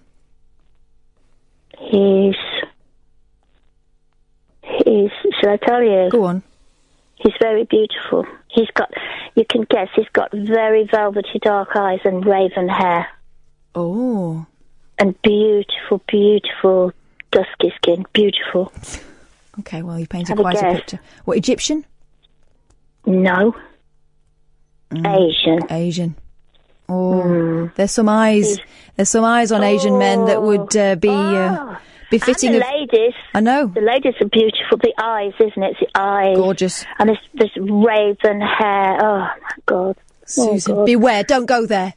No, I won't. I promise. And today I saw him, and and he said, "Come here," and he said, "Are you all right?" I said, "Yeah, I'm okay." And he said, "Come here," and he took me into the hallway of the flat, shut the door, and embraced me and started to kiss me. And I said, "No, I can't. He said, "Why?" I said, "I just can't. I can't." And I went to the door. He said, "Oh, stop playing games." And I said, "I'm not playing games." Mr. having it off with 10 other people, at least. Exactly. He's playing games. Flipping twister. Exactly. He is. He twists everything, Catherine. So he twists everything. He does. So outrageous. So you got back to your flat. You fled back to your flat. You slammed the door shut. No, I just shut it quietly. Oh, okay. I shut it quietly. But this letter on Sunday, it says, "Hello, darling. Hope that you're okay. Can't stop thinking about us fighting because we had this argument last Sunday, not the Sunday just gone. All right.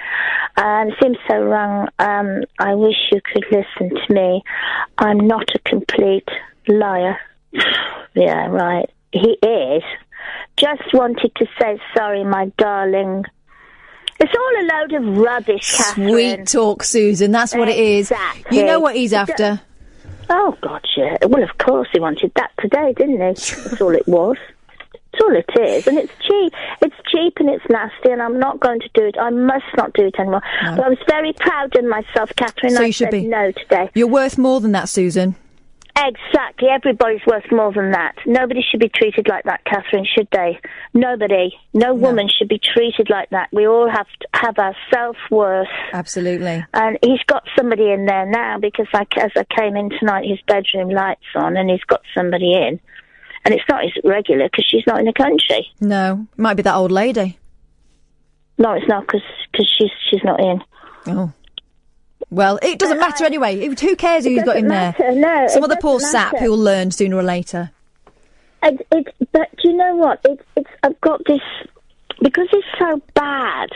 I don't know whether you can understand this, but I've got a morbid fascination for him. Yeah. Because I've always been quite interested in psychology. I was a nurse for many years. I didn't do psychology at university or anything, but I've always been fascinated by the human mind and people, the mindset of people. And I'm just fascinated by how he functions, what makes him tick. I'm fascinated by his badness. Oh, I know exactly what you mean. But don't dance too close to that flame, because you'll get burnt, and you know it. No, I know. And you can't save him, and you can't change him. No, I can't. And I told him that. I said, you'll never change. A leopard never changes its spots. I said, you'll get worse, and you'll be like this till... I think, because he's had 3 babies with 3 different ladies in his life, and they all relationships dissolved. They all dissolved. Mm-hmm. They all dissolved. I think he's incapable of taking care of anybody. He's not interested. He's selfish, Catherine. He sounds like a big kid, is what he sounds like. I think he is, I can see a child in him sometimes. He had a bad relationship with his mother. And I think he's got an issue with women, and it goes back to his childhood. I think something very, something. But Which is sad for him, but you should not be a victim of it. Him. No. Are you proud of me not going with him today? Are you proud of me? I can't tell you how proud I am. And I wouldn't think badly of you if you had buckled, because this man sounds like he's a powerful sexual entity. But when that afterglow has subsided and you're feeling crap about yourself.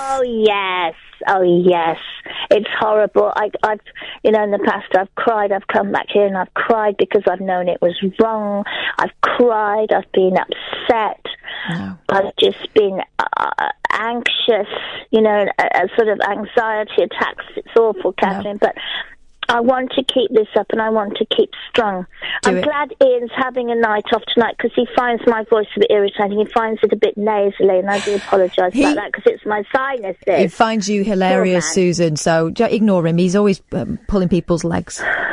Well, he's very funny. He makes me laugh, but my voice is rather nasal. I won't go to the hospital, because when they deal with your sinuses, they put instruments up and they start cutting the bone and everything, and then all the pus comes out and all the muck. Oh God, no, we don't want that. I know. I can't let them do it. I can't. I'll just have to put up with it. Oh, Susan, you do tickle me. How are you? Are you all right, darling? I'm all right. I'm all the better for speaking to you, Susan. You brightened up my evening. How old are your children? They are 7 and 10. Oh, that's a sweet age. A little girl and boy? Both girls. I've got 2 girls, and they're like chalk and cheese, but they're brilliant. Really? Yeah. One's very tall and leggy and quiet, or at least she seems it, and kind of dignified, and the other one is just a nut job. Oh, do they look alike? No, they don't. No, not at all. Really? One looks like me and one looks like their dad, and their dad is quite, he's quite dark. He's got brown eyes, brown hair, whereas I'm kind of pasty Irishy looking. Oh, beautiful. Have you got blonde? Are you blonde? No, dark hair. Oh, pretty Irish Colleen, we call them. That's exactly what I am. Dark haired and blue eyes. Yes, and freckles. Oh, very pretty girl. Thanks, Susan.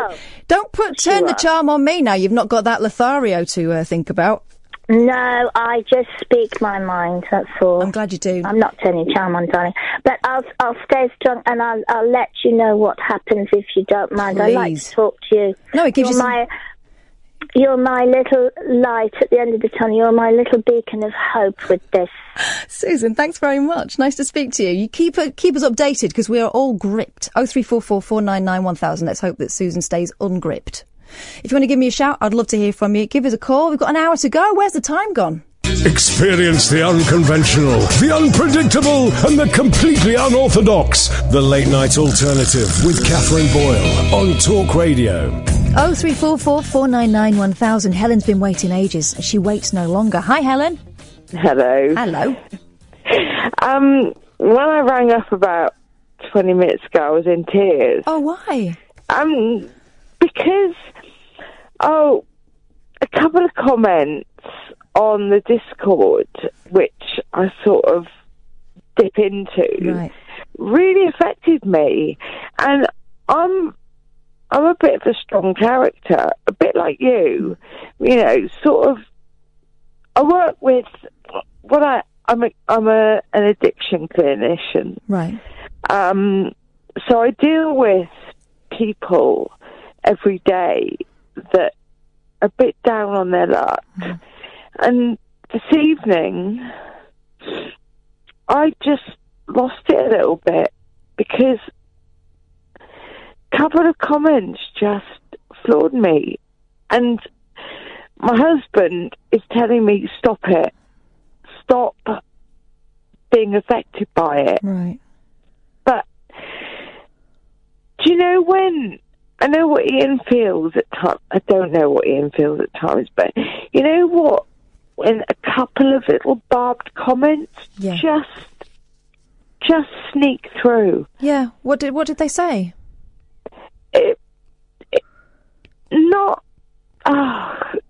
Just really inconsequential. Just nothing really. Right. They were just a couple of comments that just pricked and just made me feel really emotional. Right. They landed where they wouldn't normally because you were feeling vulnerable. Yeah, they absolutely landed. And every day, I'm really strong. Oh, I can hear my husband in the other room just going, oh, for goodness sake, get off the phone. No, and he's doing it because he's just brilliant. Yeah. But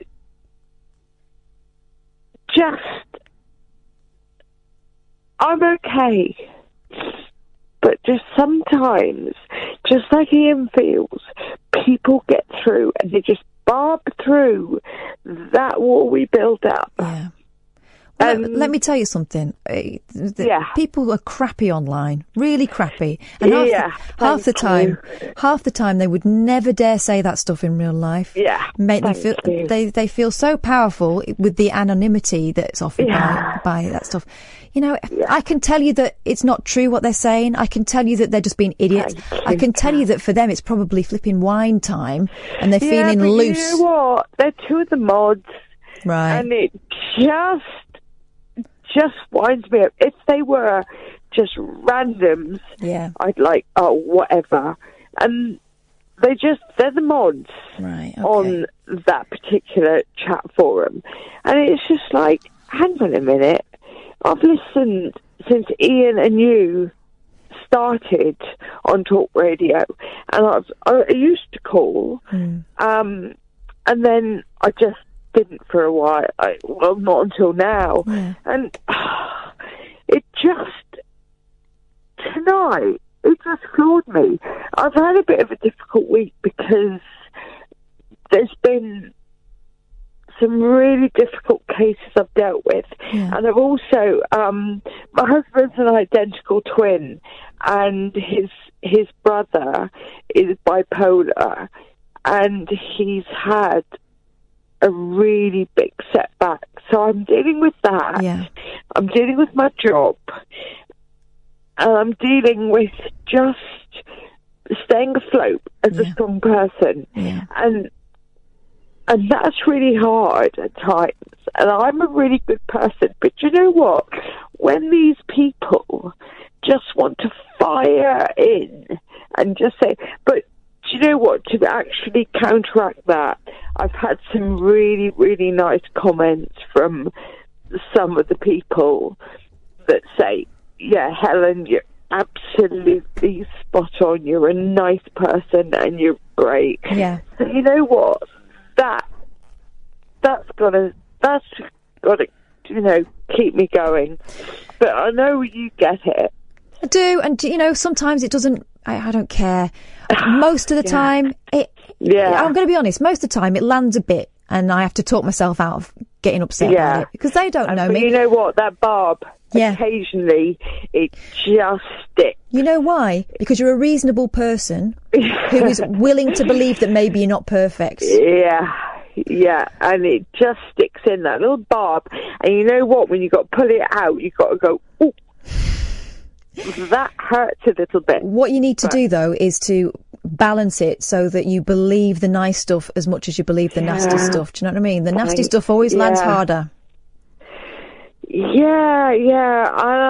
I'm a really, really reasoned good girl, but sometimes it just penetrates and just does my head in. Yeah. Do you know what? I think your husband's probably right about letting it go. Don't go back on there tonight. He's in there, and he is just. I can't see through the wall. He doesn't listen. He listens to you. He doesn't listen to Ian. I don't get why he doesn't. I listen to Ian all the time. My husband.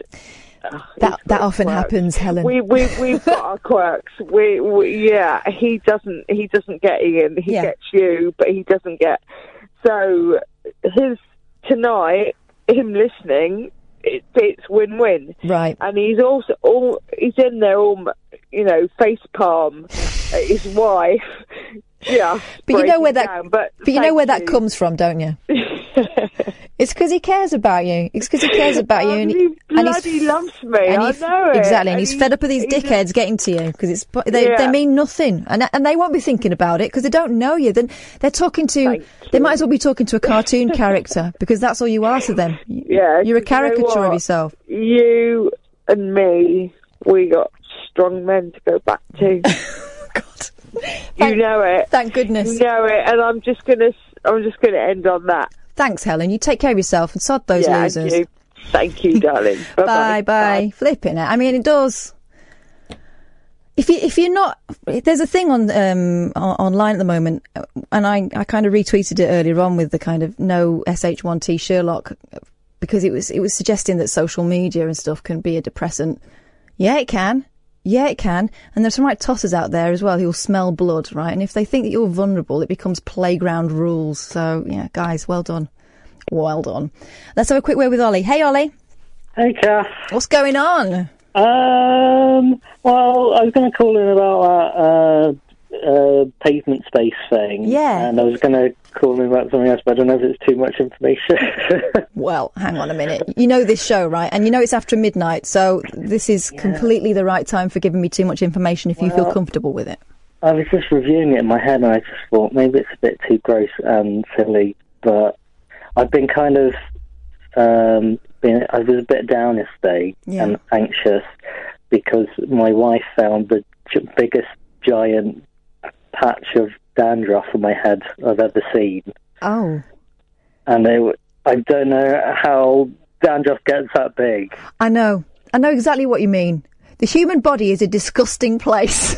And we grow all kinds of stuff and don't see it happening. Oh my God. And it's just, I don't know, what should it be disgusting? It's just apparently it's just dead skin, isn't it? Of course it is. Skin. Of course it is. So where was it? Right in the middle?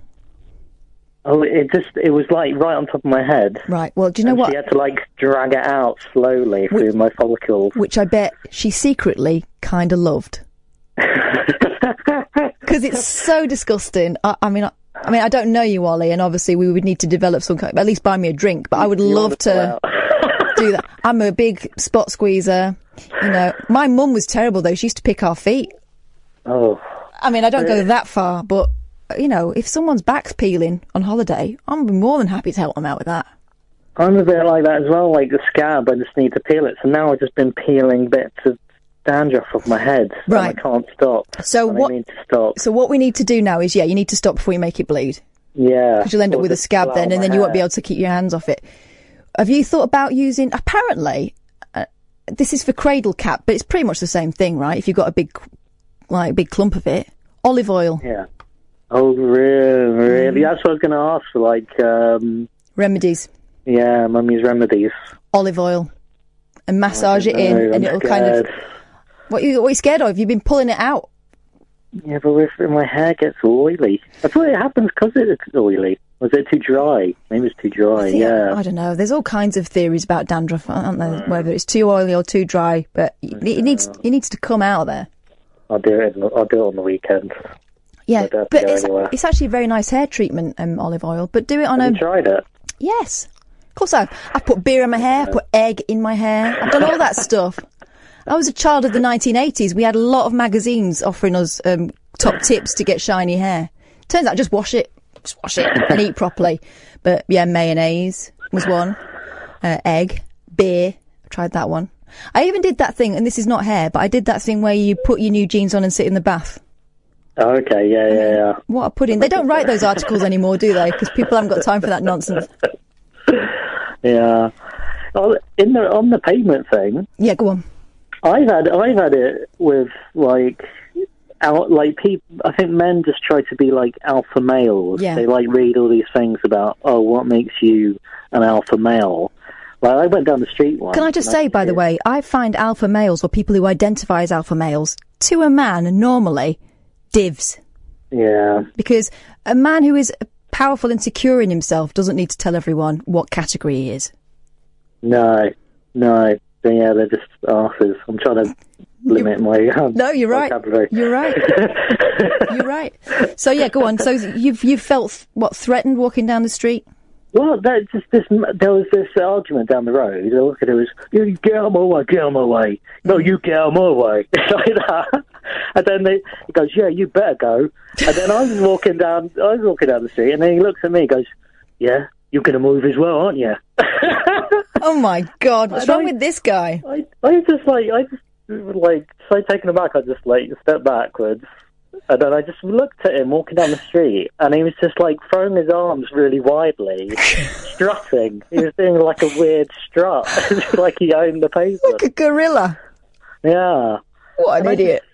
Yeah, you just get that all the time with men. I don't see a woman do that. No, I haven't, but I remain to be convinced. I'm sure there is some woman out there that would perform in such a manner. But this is where those moments are where my face gives me away. And you've heard me get told off for my face before, right? Because apparently I've got an impudent face, and sometimes I've been told. My auntie used to tell me off for laughing at her. My mouth was not moving. Apparently I've got laughing eyes, right? I continually look like I'm being sarcastic or taking the piss out of people in my mind. Sometimes I'm not. But in that situation, I wouldn't be able to help myself. It would be written all over my face. Oh, yeah, but I would have got punched for that. Yeah, you would have. I probably would have got sworn at, which would have made me worse.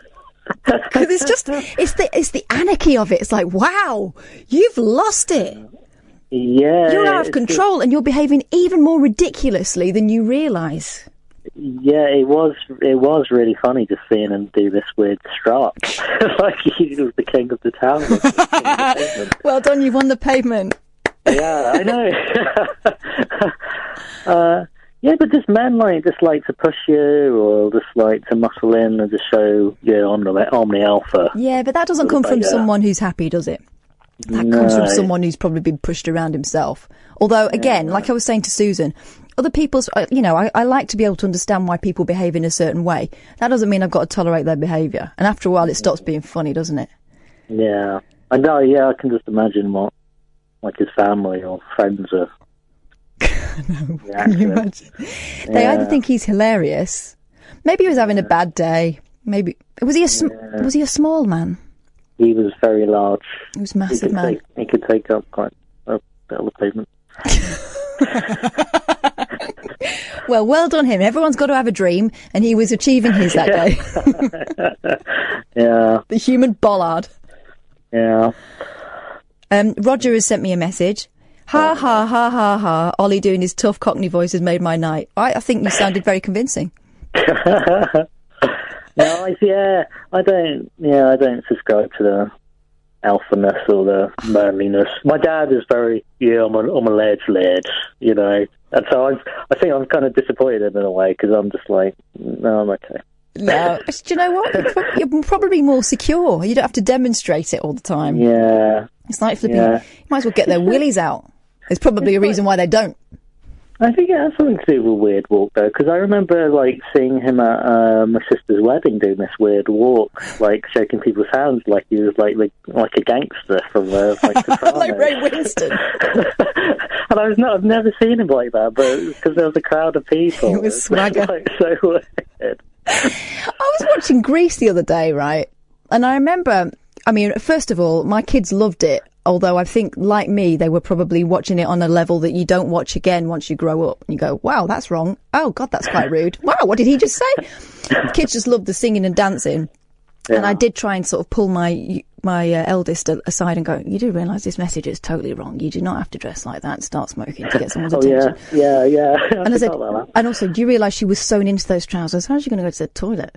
But she went, I don't care, she looks cool, which was probably my response back in the day. Yeah. But he walked like he had something stuck up his jacksie. And I remember back in the late 80s, early 90s, when I was kind of a teenager and became aware of how boys were walking, there was a thing for them walking like that. Yeah, the power walk. Well, like the power walk. The Tony, what's he called? What was he called in Night Fever? That strut. It was ridiculous. And then people started doing the Manchester Monkey Walk because of Oasis.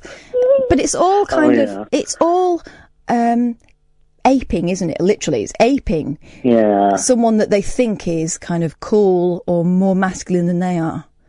I wonder if it is like animal. I don't know. I just don't think it. Like you hear all these things about like pack animals and there's an alpha and whatever, and I heard that's debunked quite a lot. But I just wonder if there's something very animalistic about all of this. Like it's all display, bigger, displaying, isn't it? Yeah. If we had bright red bums, that would be another thing. Yeah. In fact, it started to happen. I saw a girl the other day. And, you know, I think women are wonderful and your body, your choice and all that. But she'd got one of those extra bums, like you have an enhanced one. And I remember when, like, boob jobs first started to happen and they were quite obvious. And now you can get a boob job where you can't tell. And that's the look that people tend to go for rather than those sort of crazy Pamela Anderson bolt-ons that people were going for. But the bums, they need to refine that technology because her bum was, that was extraordinary. It looked like one of those plastic ones you get from the joke shop.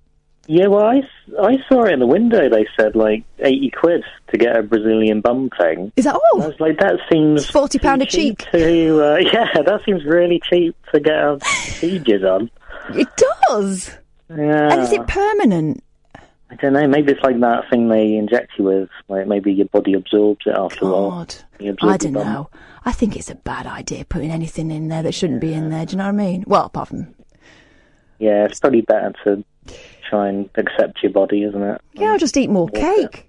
But then you don't get exactly the right shape. I mean, the shape is extraordinary and, you know, all power to him and all that.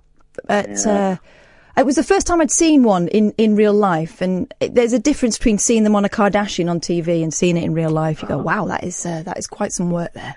Well done. Well, there's so many people in the world. You're going to have extreme bodies, aren't you? Yeah. But we're going to start getting used to it. Like I was saying to Christian earlier on, who would have thought that beards on young men would become a thing? But now I find myself assessing them. Yeah, I was a bit like that when I was young, but now I'm just like, no, thanks. No, well, you were beardy, or you couldn't. Off in the beard. Oh, you couldn't grow it. No, I was like, I have to the beard to reach manhood. There it is again. The outward display. Yeah. But, Ollie, let me tell you, you're all man. You've got nothing to prove. But Roger is going to rip me to shreds when you get off this phone. Yeah. It was nice speaking to you. Thank you. Take care. Night. 0344 499 1000. Let's have a quick break, and then we've got Deborah and Carol, and maybe you. The Late Night Alternative with Katherine Boyle. Never know just where the conversation will take you. On Talk Radio. Really interesting tweet from Graham. Thanks for this, Graham, who says, when I used to work in security at an airport, I often met with guys from Special Branch. And they had that proper tough aura when and they were lovely guys, but there was a confidence in their eyes where they could drop you without thinking twice. And here's the thing. I've got a mate who used to be in the SAS. And when I first met him, I couldn't believe it because he seemed like such a nice bloke. He's not a Ross Kemp type, massive, obvious soldier looking bloke. He's kind of smallish, fit, kind of wiry. You know, he can, like you, Sam, he sort of looks athletic, kind of fleece and shorts and flip-flops kind of bloke. But he's properly, like a proper hard man. And I think that it's the fact that he's so self-assured, he's got nothing to prove. You'd walk straight past him and not think of it. I think at one point he was talking about running a karaoke business. Now he's out. I just think I pity the fool that crosses him. Because he's going to get absolutely flattened. Let's have a quick word with Deborah. Hey, Deborah. Hello, Deborah. Hello. You're on. I'm sorry you've been waiting so long. It's been nuts. That's quite fine. I so love Susan. Oh, she's brilliant, isn't she? Isn't she just? And I don't want her going anywhere near him. No, he's horrible. He's horrible, but he must have some kind of power, this man. He's got a magnet. I'm imagining like Omar Sharif. Well, I think we should all go round to her house, and when he knocks on her door, we'll all be there lined up. Susan says no. God, he'd be terrified, wouldn't he? But you know what? Forgive me for this, Susan, if you're still listening, but for the first few calls, it took me a while to work out whether Susan was real or not, because I thought she was just a really clever character, because she just tickles me so much, but I think she's real. When she said, I'll tell you what, I was supposed to do an 8-hour duty last week, and I ended up doing a 16-hour duty. Came in, had a shower, sat on the edge of the bed, and she came on with foo-foo, and I was on the floor. A picture of my foo-foo. On the floor. He's got a picture of my foo-foo, and I thought, this isn't real. There's no way this is real. No, but she was absolutely amazing. I just want to wrap her up and love her and say, you are worth so much more than that. She totally is. But also part of me, I don't want to film that because I'm hoping that's not going to happen. But I would love to see this thing playing out because she's unintentionally hilarious. Is Susan? She doesn't realise the power of. No, I mean, it's the delivery, it's the voice, the words. Yeah. He's got a picture of my foo-foo. Dirty get. Honestly, I was on the floor. That was absolutely the best radio I've heard in the last 5 years. And Ian isn't ill, he's in Australia. No, he really isn't. Not this time. Oh, not really? Not this time, yeah, he's not well. But I'm hoping he's asleep by now, because he needs to give himself a break, poor lad. Yeah. So, yeah, Deborah, what do you do? Because you said you had a 16-hour duty. I'm a psychiatric nurse. Boom. There we go. Yeah. There we go. Yeah. My word, if there's someone who needed a laugh and needed a Susan injection, it was you. Yeah, she was absolutely, I thought, oh, God bless her. Honestly, I cannot thank you enough. Because at the end of that duty, to hear something like that, there is life at the end of the tunnel, and it just sort of levels out. Good. So, do they take care of you, Deborah? You're doing all the looking after, and obviously that's proper. And I don't do a proper job. That's a proper job, and it's hard. So, is there a valve, a release valve? It's not. No. There is. You're encouraged to talk to each other, but depending on what unit you're working on, yes, it is very, very difficult. It's very, very challenging. Yeah. My children, well, they're not children anymore. My son's 40, right, and my daughter's 33, and they will tell you about Christmas dinner with schizophrenics. But there you go. God. You know, that's what you have to do, because I can't say, I shouldn't say too much, because I'm dishing the National Health, and they're not. The money's not there, the funding's not there. Yeah. And I'm getting really, really political now, aren't I? No, you're not at all. I don't think it's news to anyone. You know, it's not news to anyone, certainly not on this programme, that there's not the support there that there was, and there wasn't enough before. No, and it's sadly failing, really, really failing. But, Susan, God love her. Yeah. I know. And do you know what? This is the thing about this job, is that all we can do is kind of set the stall out, and who comes along is who comes along. We don't know what we're going to get. And Susan is just a cat. When I first heard Susan, I heard her talking to someone else. I think it was James Whale. And in this job, when I hear a plum caller like that, and I mean plum as in prize, not as in what a plum, I was jealous. I thought, I want Susan for our show. What we could do with Susan would be brilliant. And then she arrived. Yeah, God love her. It made my night, because I've been saying to Ian, there's this amazing caller on James Whale. What can we do to get her? And she was so good. Oh, my goodness. And she just the way she talks. Poor Foo-Foo. But, she's so proud of herself, and so she bloody should be. She should be. He sounds awful, but devilishly attractive. I want to leave notes in her electric box. Right, notes in the electric box has become a thing as well. I've had a text message tonight from a friend of mine who says, I'm trying to stay away from the electric box. It's become a way of a euphemism for resisting temptation. Yes. Stay away from the electric box. Oh, she's so good. Have you popped a note in? No, well, you're not in then tonight. I wish I knew where this bloody electric box was. It seems like that's where all the action happens. I would hunt it down, trust me. She never told us what was in the letter. Oh, she did. She did tell us what was in the letter, didn't she, in the end tonight? Yes. Oh, God love her, yeah. Sweet nothings. God. Oh, bless her. Oh, God love her. I so want her to be my friend. Well, careful what you wish for, Deborah. Anyway, Ian's in Australia, Cass. You reckon? You're going to place your bet? Yeah. Yes. I would like to say that I would tell you if that were true, but I won't. So... But I'm going to say, and it's true, and you can believe me or not believe me, but he's not in Australia. I don't think he wants anything to do with this round of I'm a Celebrity. It's kind of brought a lot of bad stuff up. No, I don't think either. I don't. They're not really very good, are they, this lot that's going in? But that's what they said last year, and you're warm to someone in it.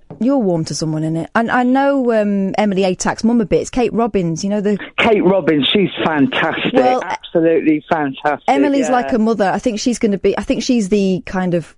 She'll win it. There's my bet. In fact, if I was a betting woman, I'd put a bet on her. Because she's kind of tough plus... Do you know what I mean? Toff was kind of funny in a ditzy way. Emily's smart and clever as well as, kind of adorable. So I think she's the one that's going to do it. Yeah, she's great. And she could do voices like her mum as well. She's brilliant. Oh, really? Yeah. Have a look on Twitter. She did a few. I wonder if I can retweet one. Yeah, she does impressions. She's great. Oh, I know Kate did one on, the one who does How Clean Is Your House. Yeah, she did. She did Kim Woodburn. Yes, that's the one, yeah. Hilarious. Yeah, really, really good. Really, really funny, yeah. Yeah. Anyway, nice to hear from you, Deborah. Yeah, send Ian my love. Yeah, and join us next week for another thrilling instalment of Susan and the Electric Box. Oh, God love her. See you later. Bye, Deborah. Nice to talk to you, Kath. Bye. Bye. 0344 499 1000. Do you want to do a break? Should we do a break? Let's have a break and then we'll talk to Carol. The late night lip service for lovers, loners and lounge lizards. Yeah, well, where exactly is your accent from? The Late Night Alternative with Ian Lee. I've forgotten your name already, excuse me. On Talk Radio. 0344 499 1000. Got less than half an hour left. Susan says, please tell Deborah I love her too. I love everyone, says Susan. She loves everyone except that flipping neighbour. His loving days are over. Hey, Carol. Carol. Hello, you're on. Me again. How are you? Hello. I'm good, actually. Not too bad. I'm getting delays. I've been reading my angel cards. Oh, have you? It says delay. Delay of what? Oh, everything. Oh, does that just mean life's on hold? Well, kind of. It's like I can't move forward with anything because there's always a snag that I've got to find something and add it into a letter or silly things like that. Right. So I'm trying to tidy up, but I'm making a worse mess. Isn't that just called life? I think so. Life happens while you're trying to unpick other bits of life. Life happens while you're making other plans. Yeah. That's the one. It does. Well, I ran to talk about pavements and men. Go on. I know totally what you mean by you dodging out of the way, but I don't do that anymore because I decide when I needed walking sticks, I use them as a weapon. Right. And if there's somebody else, a male, coming towards me, I just keep going and shout, "Excuse me!" Yeah. Make him move out of the way.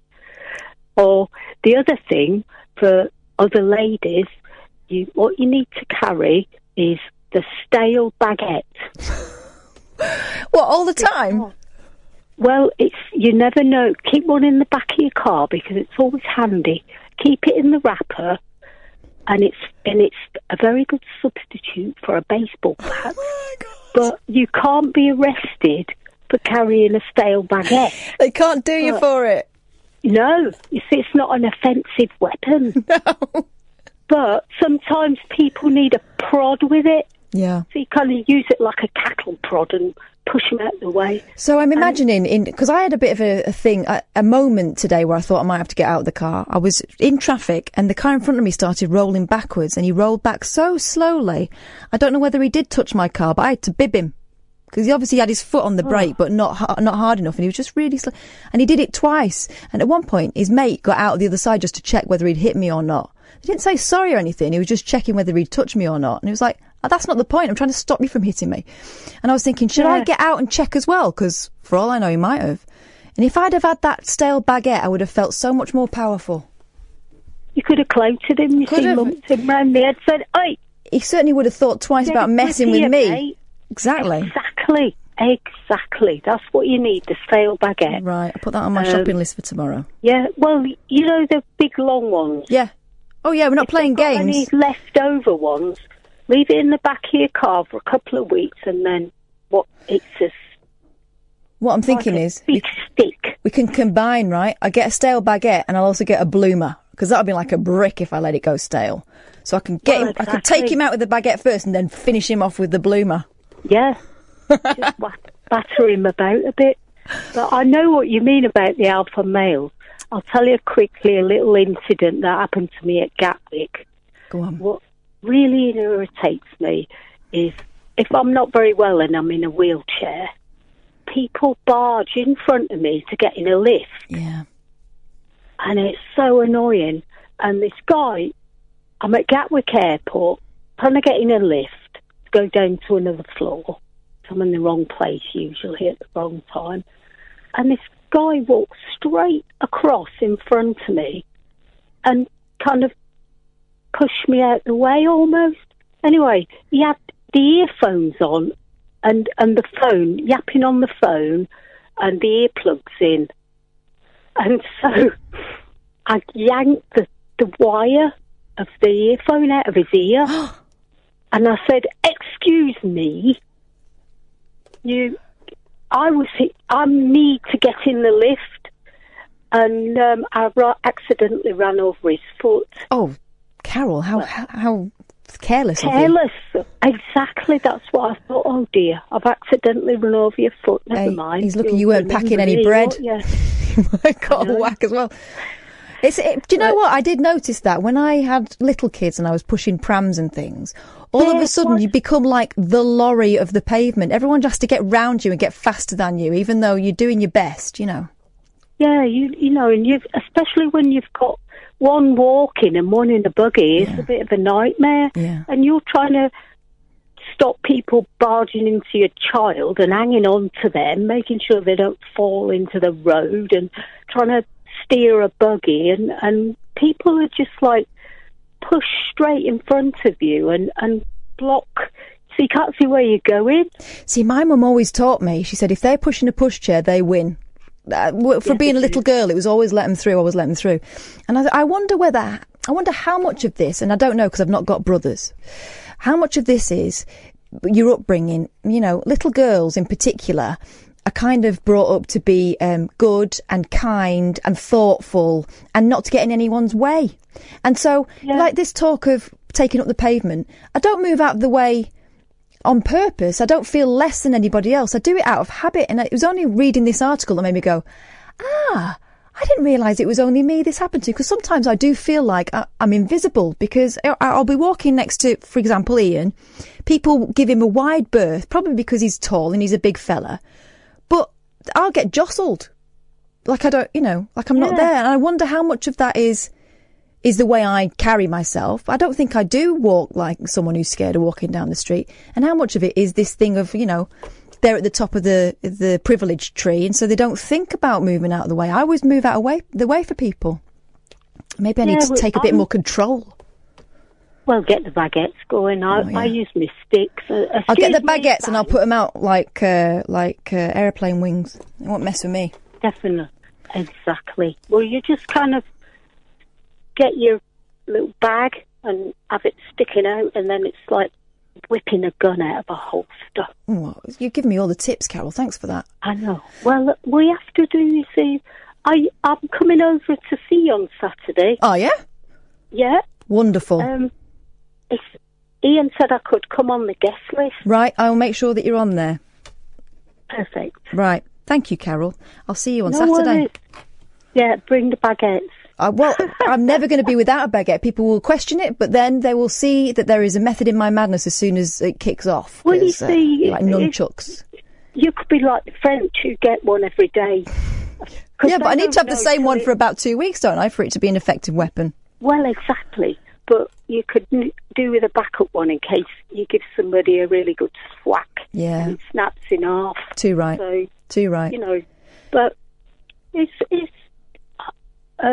I also know all sorts of brilliant facts, but I'll keep them for Saturday, like how to avoid, how to go on a riot without getting arrested.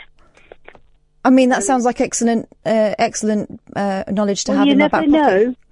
Well, you never know. I kind of do, but you're right. Things might crop up. Yeah. But the baguette, it just kind of came to me because I was walking along with one in my hand, because you can't ever get them in a bag, can you, without breaking them in half?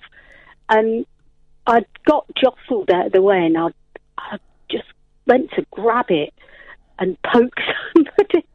And I thought, that'd be better if that was stale. That'd be awesome. So I left it in the car for 2 weeks. It was only 10 pence anyway. I thought, what a bargain. It was reduced price, so it's half stale anyway.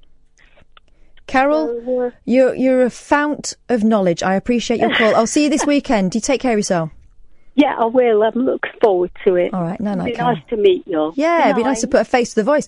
0344 499 1000 if you want to give me a ring. We've got Sandy, and then maybe you. Go on, give us a call. Experience the unconventional, the unpredictable, and the completely unorthodox. The Late Night Alternative with Katherine Boyle on Talk Radio. Still time for you to get your call in if you fancy. It's 0344 499 1000 if you want to give us a ring. I'm going to speak to Sandy in just a second, but thanks to Lou for this. Earlier on we were talking about how sometimes in a situation where, I don't know, people are going on Tinder dates and stuff, where they're meeting people in public places that they don't know, and every now and again you'll get a dodge pot. And I was talking earlier on about how sometimes I'd seen these stories of women who'd felt threatened or felt like, someone was being overly handsy or whatever, and on one of these dates or just out in public had gone over to another woman and pretended that they knew her just to get away from him, and that kind of tended to be enough. Or someone who'd spotted this going on and gone over to the woman who was having trouble with some creep and said, "Oh, I've been waiting for you for ages, where have you been?" And that kind of just allows the guy to know that this woman is not on her own and he can't carry on like a pig. Anyway, so Lou sent me this thing through from the 2nd of November 2016, and I remembered something about this, and I think there are sort of various schemes of this nature going on up and down the country, but this is one from Lincolnshire, and this is from the BBC website, back in 2016, about a simple code word campaign for people feeling unsafe on a date has got global attention since a picture of a poster dotted around bars in Lincolnshire, England emerged on Twitter. It encourages people to discreetly ask for help by going to the bar and asking for Angela. a phrase aimed at alerting bar staff to the cry for help so they can help diffuse the situation. The poster also includes a phone number for Lincolnshire Rape Crisis for anyone who needs to talk. I mean, God, it's sad that needs to happen, but it does. One of the posters was tweeted by IZ and has since gone viral and retweeted more than 28,000 times. It's the work of Lincolnshire County Council and has even caught the attention of Hollywood. Hayley Child, who came up with the campaign, was amazed when the poster got Aston Kutcher's approval. Hayley, who works as the Sexual Violence and Abuse Strategy Coordinator for Lincolnshire, says Angela was a play on the word angel, a guardian angel. The posters are up in male and female toilets and provide reassurance that there is support available if needed. Many people have expressed their support for the idea and called for it to be rolled out nationwide. Isn't that brilliant? Isn't that brilliant?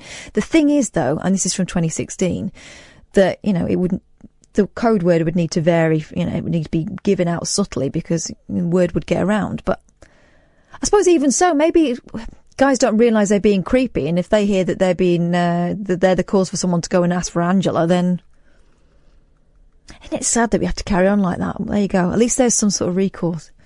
But I was always touched by those stories of women sticking up for other women, and the fact that, that idea that my mum had back when I was about sort of 12, 13 and walking home from school, and if you felt threatened, go and knock on the nearest door, is kind of been brought up to date.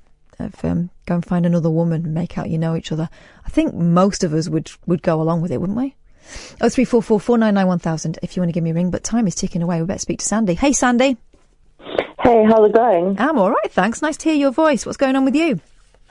Oh, well, you had a post on Twitter. I snuck onto social media today to say little victories. Oh, yeah. And big boasts. The big boast is I'm 2 weeks not smoking. That's a big deal. Amazing. Well done.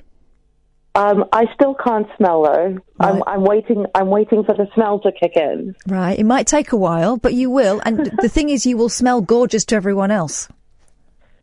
Do you know, I think if the two reasons I will never smoke again is I have saved just over £200 in a month. God.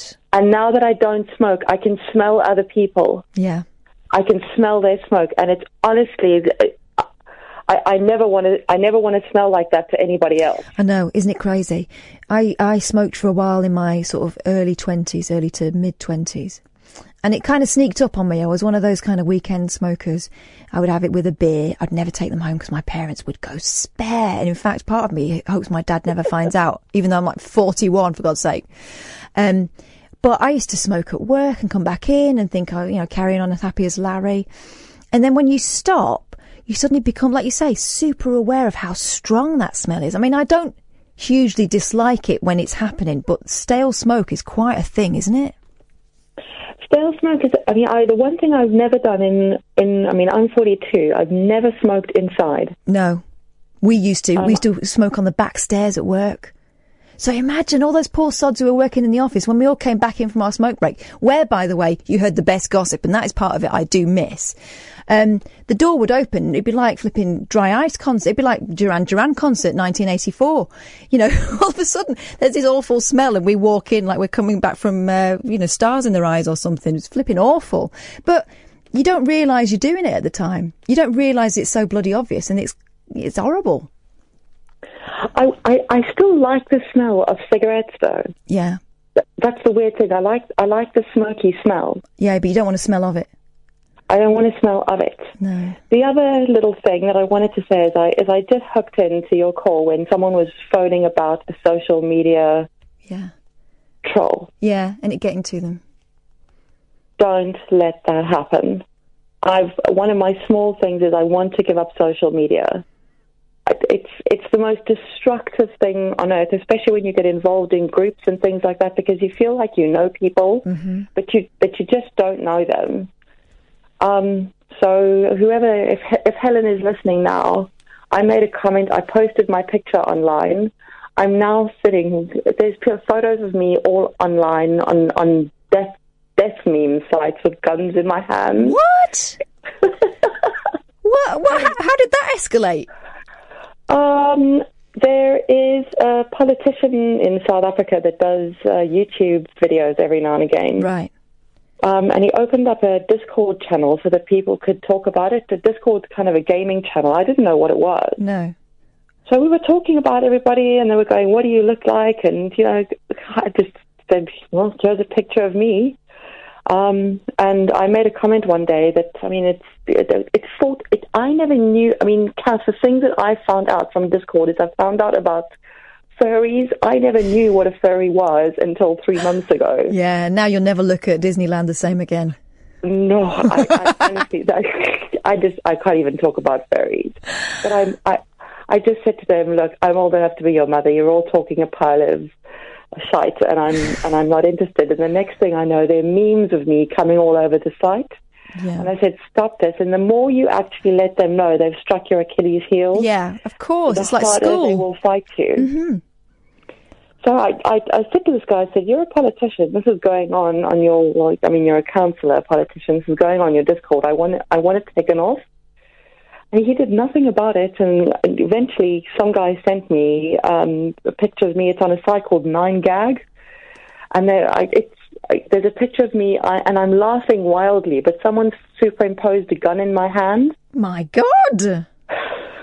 I know, but that's what happens when you say, I just said, my name's Sandy, and they go, Sandy who? I said, oh, Sandy, and my surname. People look me up, they found out where I worked. People, I don't know, people have got way too much time on their hands. Yeah. And Discord, I'm really surprised at the sort of age range on Discord, because I kind of would have assumed that it would be like teenage boys. Are you on Discord? No, but I've heard enough about it that I don't want to go on it. Yeah, don't go on it. It's like, Twitter or Twitch, but even more flipping lawless from what I can make out. It's just, I don't think it's a real, I think it's a sad reflection of society, and I think it's an unreal reflection of society. Right. For me, it made me very depressed. I stopped doing things like painting. I stopped watching TV because I was incessantly involved on Discord, this.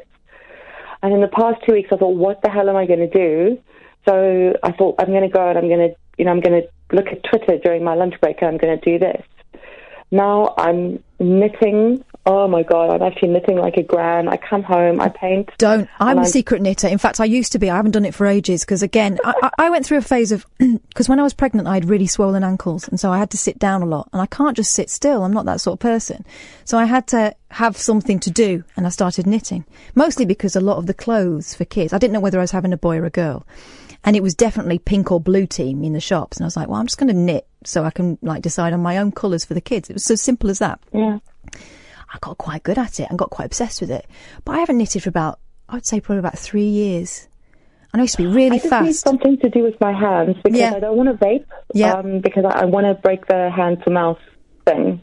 Yeah. And it stops you from doing that. It stops you from boozing. Because I find that I'll sit there and drink a bottle of wine if I'm not careful. I just, I gave up drinking a year ago. I've given up all my fun stuff. I've given up happy pills, so I know where Ian's coming from. Yeah. I've given up smoking. Oh, Sandy. But I have taken up talk radio once again, and whilst I'm sitting to you, I'm painting garden pots in African patterns. Oh, wicked. Well, at least you're doing something productive. It's not something that's slowly chipping away at your soul. Or your physical health, like we were doing before. I need to do something like that, honestly. I know. I need to find a legal source of fun now. Yeah, exactly. It turns out it's art. It is art, and hopefully we'll follow suit with Canada soon, if you know what I mean. Wink, wink, nudge, nudge. Aha! Okay. Hey, Sandy, it was nice to talk to you. I'm going to have to go because I can see Paul Ross hovering. And you too. Take care. Thanks for taking the call. Hey, no, my pleasure. Bye, Sandy. Bye. And that's that. And I was really worried that no one was going to ring tonight, so I'm really pleased that you did. Hey, Paul Ross. Good morning. Great show as ever. Oh, thank you. And we're crossing live to Australia to check on the whereabouts of Ian Lee a little later on in the programme. Oh, he's not there. He's not there. There's no fear of that. But I said that last time, didn't I? Exactly. I rest my case. Anyway, you've done a great job as ever. Thank you, Paul. What were you up to? What were you interested in when you were 11 years old? What were you like? Aha was my band. Oh, right. Yeah, I was still secretly playing with Barbies, but trying not to let anyone know. I was quite bookish. I used to listen to James Whale late night on the radio. Really? Yeah. So something's never changed? No, exactly. But the reason I'm asking that is because we are going to be talking about a remarkable woman a bit before our time who was 11 years old in 1811. And she's out with her brother on the beach at Lyme Regis and she found something. Now, the brother said that's a skull of a crocodile. She didn't think it was, and she dug at the age of 11 the rest of it. It was a 5.2 metre long fossil of an ichthyosaur. Her name's Mary Anning. Yes. And now another 11-year-old called Evie Swire, flash forward all those years, 204 years, 207 years, is starting a campaign with her mum to get a statue to this woman, who's a remarkable story. I don't know if you know much about her. I do a bit from Horrible Histories. She's like the mother of paleontology. And she was also somebody who discovered first flying reptile on the shores of this country. Some of her discoveries were so extreme that the Royal Geological Society had a special meeting in 1843 just to discuss her discoveries. Of course, she wasn't invited, being a woman and being working class. I know, outrageous. So the guys would come in, swoop in, take her discoveries and claim credit for it. And in fact, you weren't allowed as a female to join the RGS until 1904. But there's a campaign, so we're talking about the life and work of, which I'm really looking forward to, Mary Anning, because she's one of those great unsung heroes. Yeah. And she's just a remarkable, so she died way too young of breast cancer, I think she's only 47. But she's incredibly well known in Lyme Regis. And she used to sell fossils. That's right, sell them off, and all the great discoveries would go down there. And she went out with her dog called Trey, and Trey would apparently bark and sniff, and she would be led where he was going, because things had been uncovered. So it's a lovely story. We're doing that on the programme, which I'm looking forward to. We're off to the movies, talking about from ichthyosaurs to fantastic beasts with our film critic and producer, John Hearn, who's seen that in a couple of other films, including the remake of Suspiria. Are you a horror film buff? Do you like No, but horror I've heard of Suspiria, yeah. I like a vampire I know film. your vampire movie, don't you? Something to sink your teeth into. Went and saw that new Nick Cage one the other day, Mandy. Oh. Full on? Give it a swerve. I couldn't work out whether it was a joke or not, but people were laughing. Yeah. Maybe not an unintentional joke. Well, I might catch it. I'll watch it on DVD if it's so bad it's good. It might be one of those. It might be, yeah. I might have to watch it again. But we've got a film called Suspiria, which is that remake of a Dario Argento 1977 film, I think. And it's got Tilda Swinton playing two roles in it, including a male psychotherapist, which should be interesting. She's amazing. It's not the first time she's done that, is it? No, we're going to get the views of John Hearn on that one. Also, we're talking bees and a new initiative, because as we know, the bee population is being rapidly depleted. Nobody knows why. It's one of those very odd things, but we know how important they are in all our ecosystems. So there's now an initiative, and we've got the woman who founded the Bee Project on the programme, fascinating woman, talking about a plan now, and they're doing it even as we speak. Well, they might be sleeping at the moment, but for AI hives, where they can monitor bees, and apparently the telltale indicator, which is one of those obvious things, is the sound. Wow. And they can now tell, they hope, very early on, where there's a problem with the hive, because they can record, so they'll know what to listen out for in future. So it'll be an interesting show, we hope. A mixed bag. Fascinating. I can't wait to listen to it on the way home. Thanks very much, Paul. Mixed bag. Paul's up next. I'm going home. I'll see you later on today, in some form or other, either on this side of the desk or the other side of the desk. You're a shape changer, you're a shapeshifter. Your secret's out. You wouldn't believe it. You're like the girl from what's that woman, Natasha Henstridge? What's her name? From the blue girl from the X-Men movies. Yes, I know exactly what you mean. Name? Can't remember her name. Oh, God, no, it's Mystique, of course it is. Boom. If only I was that glamorous.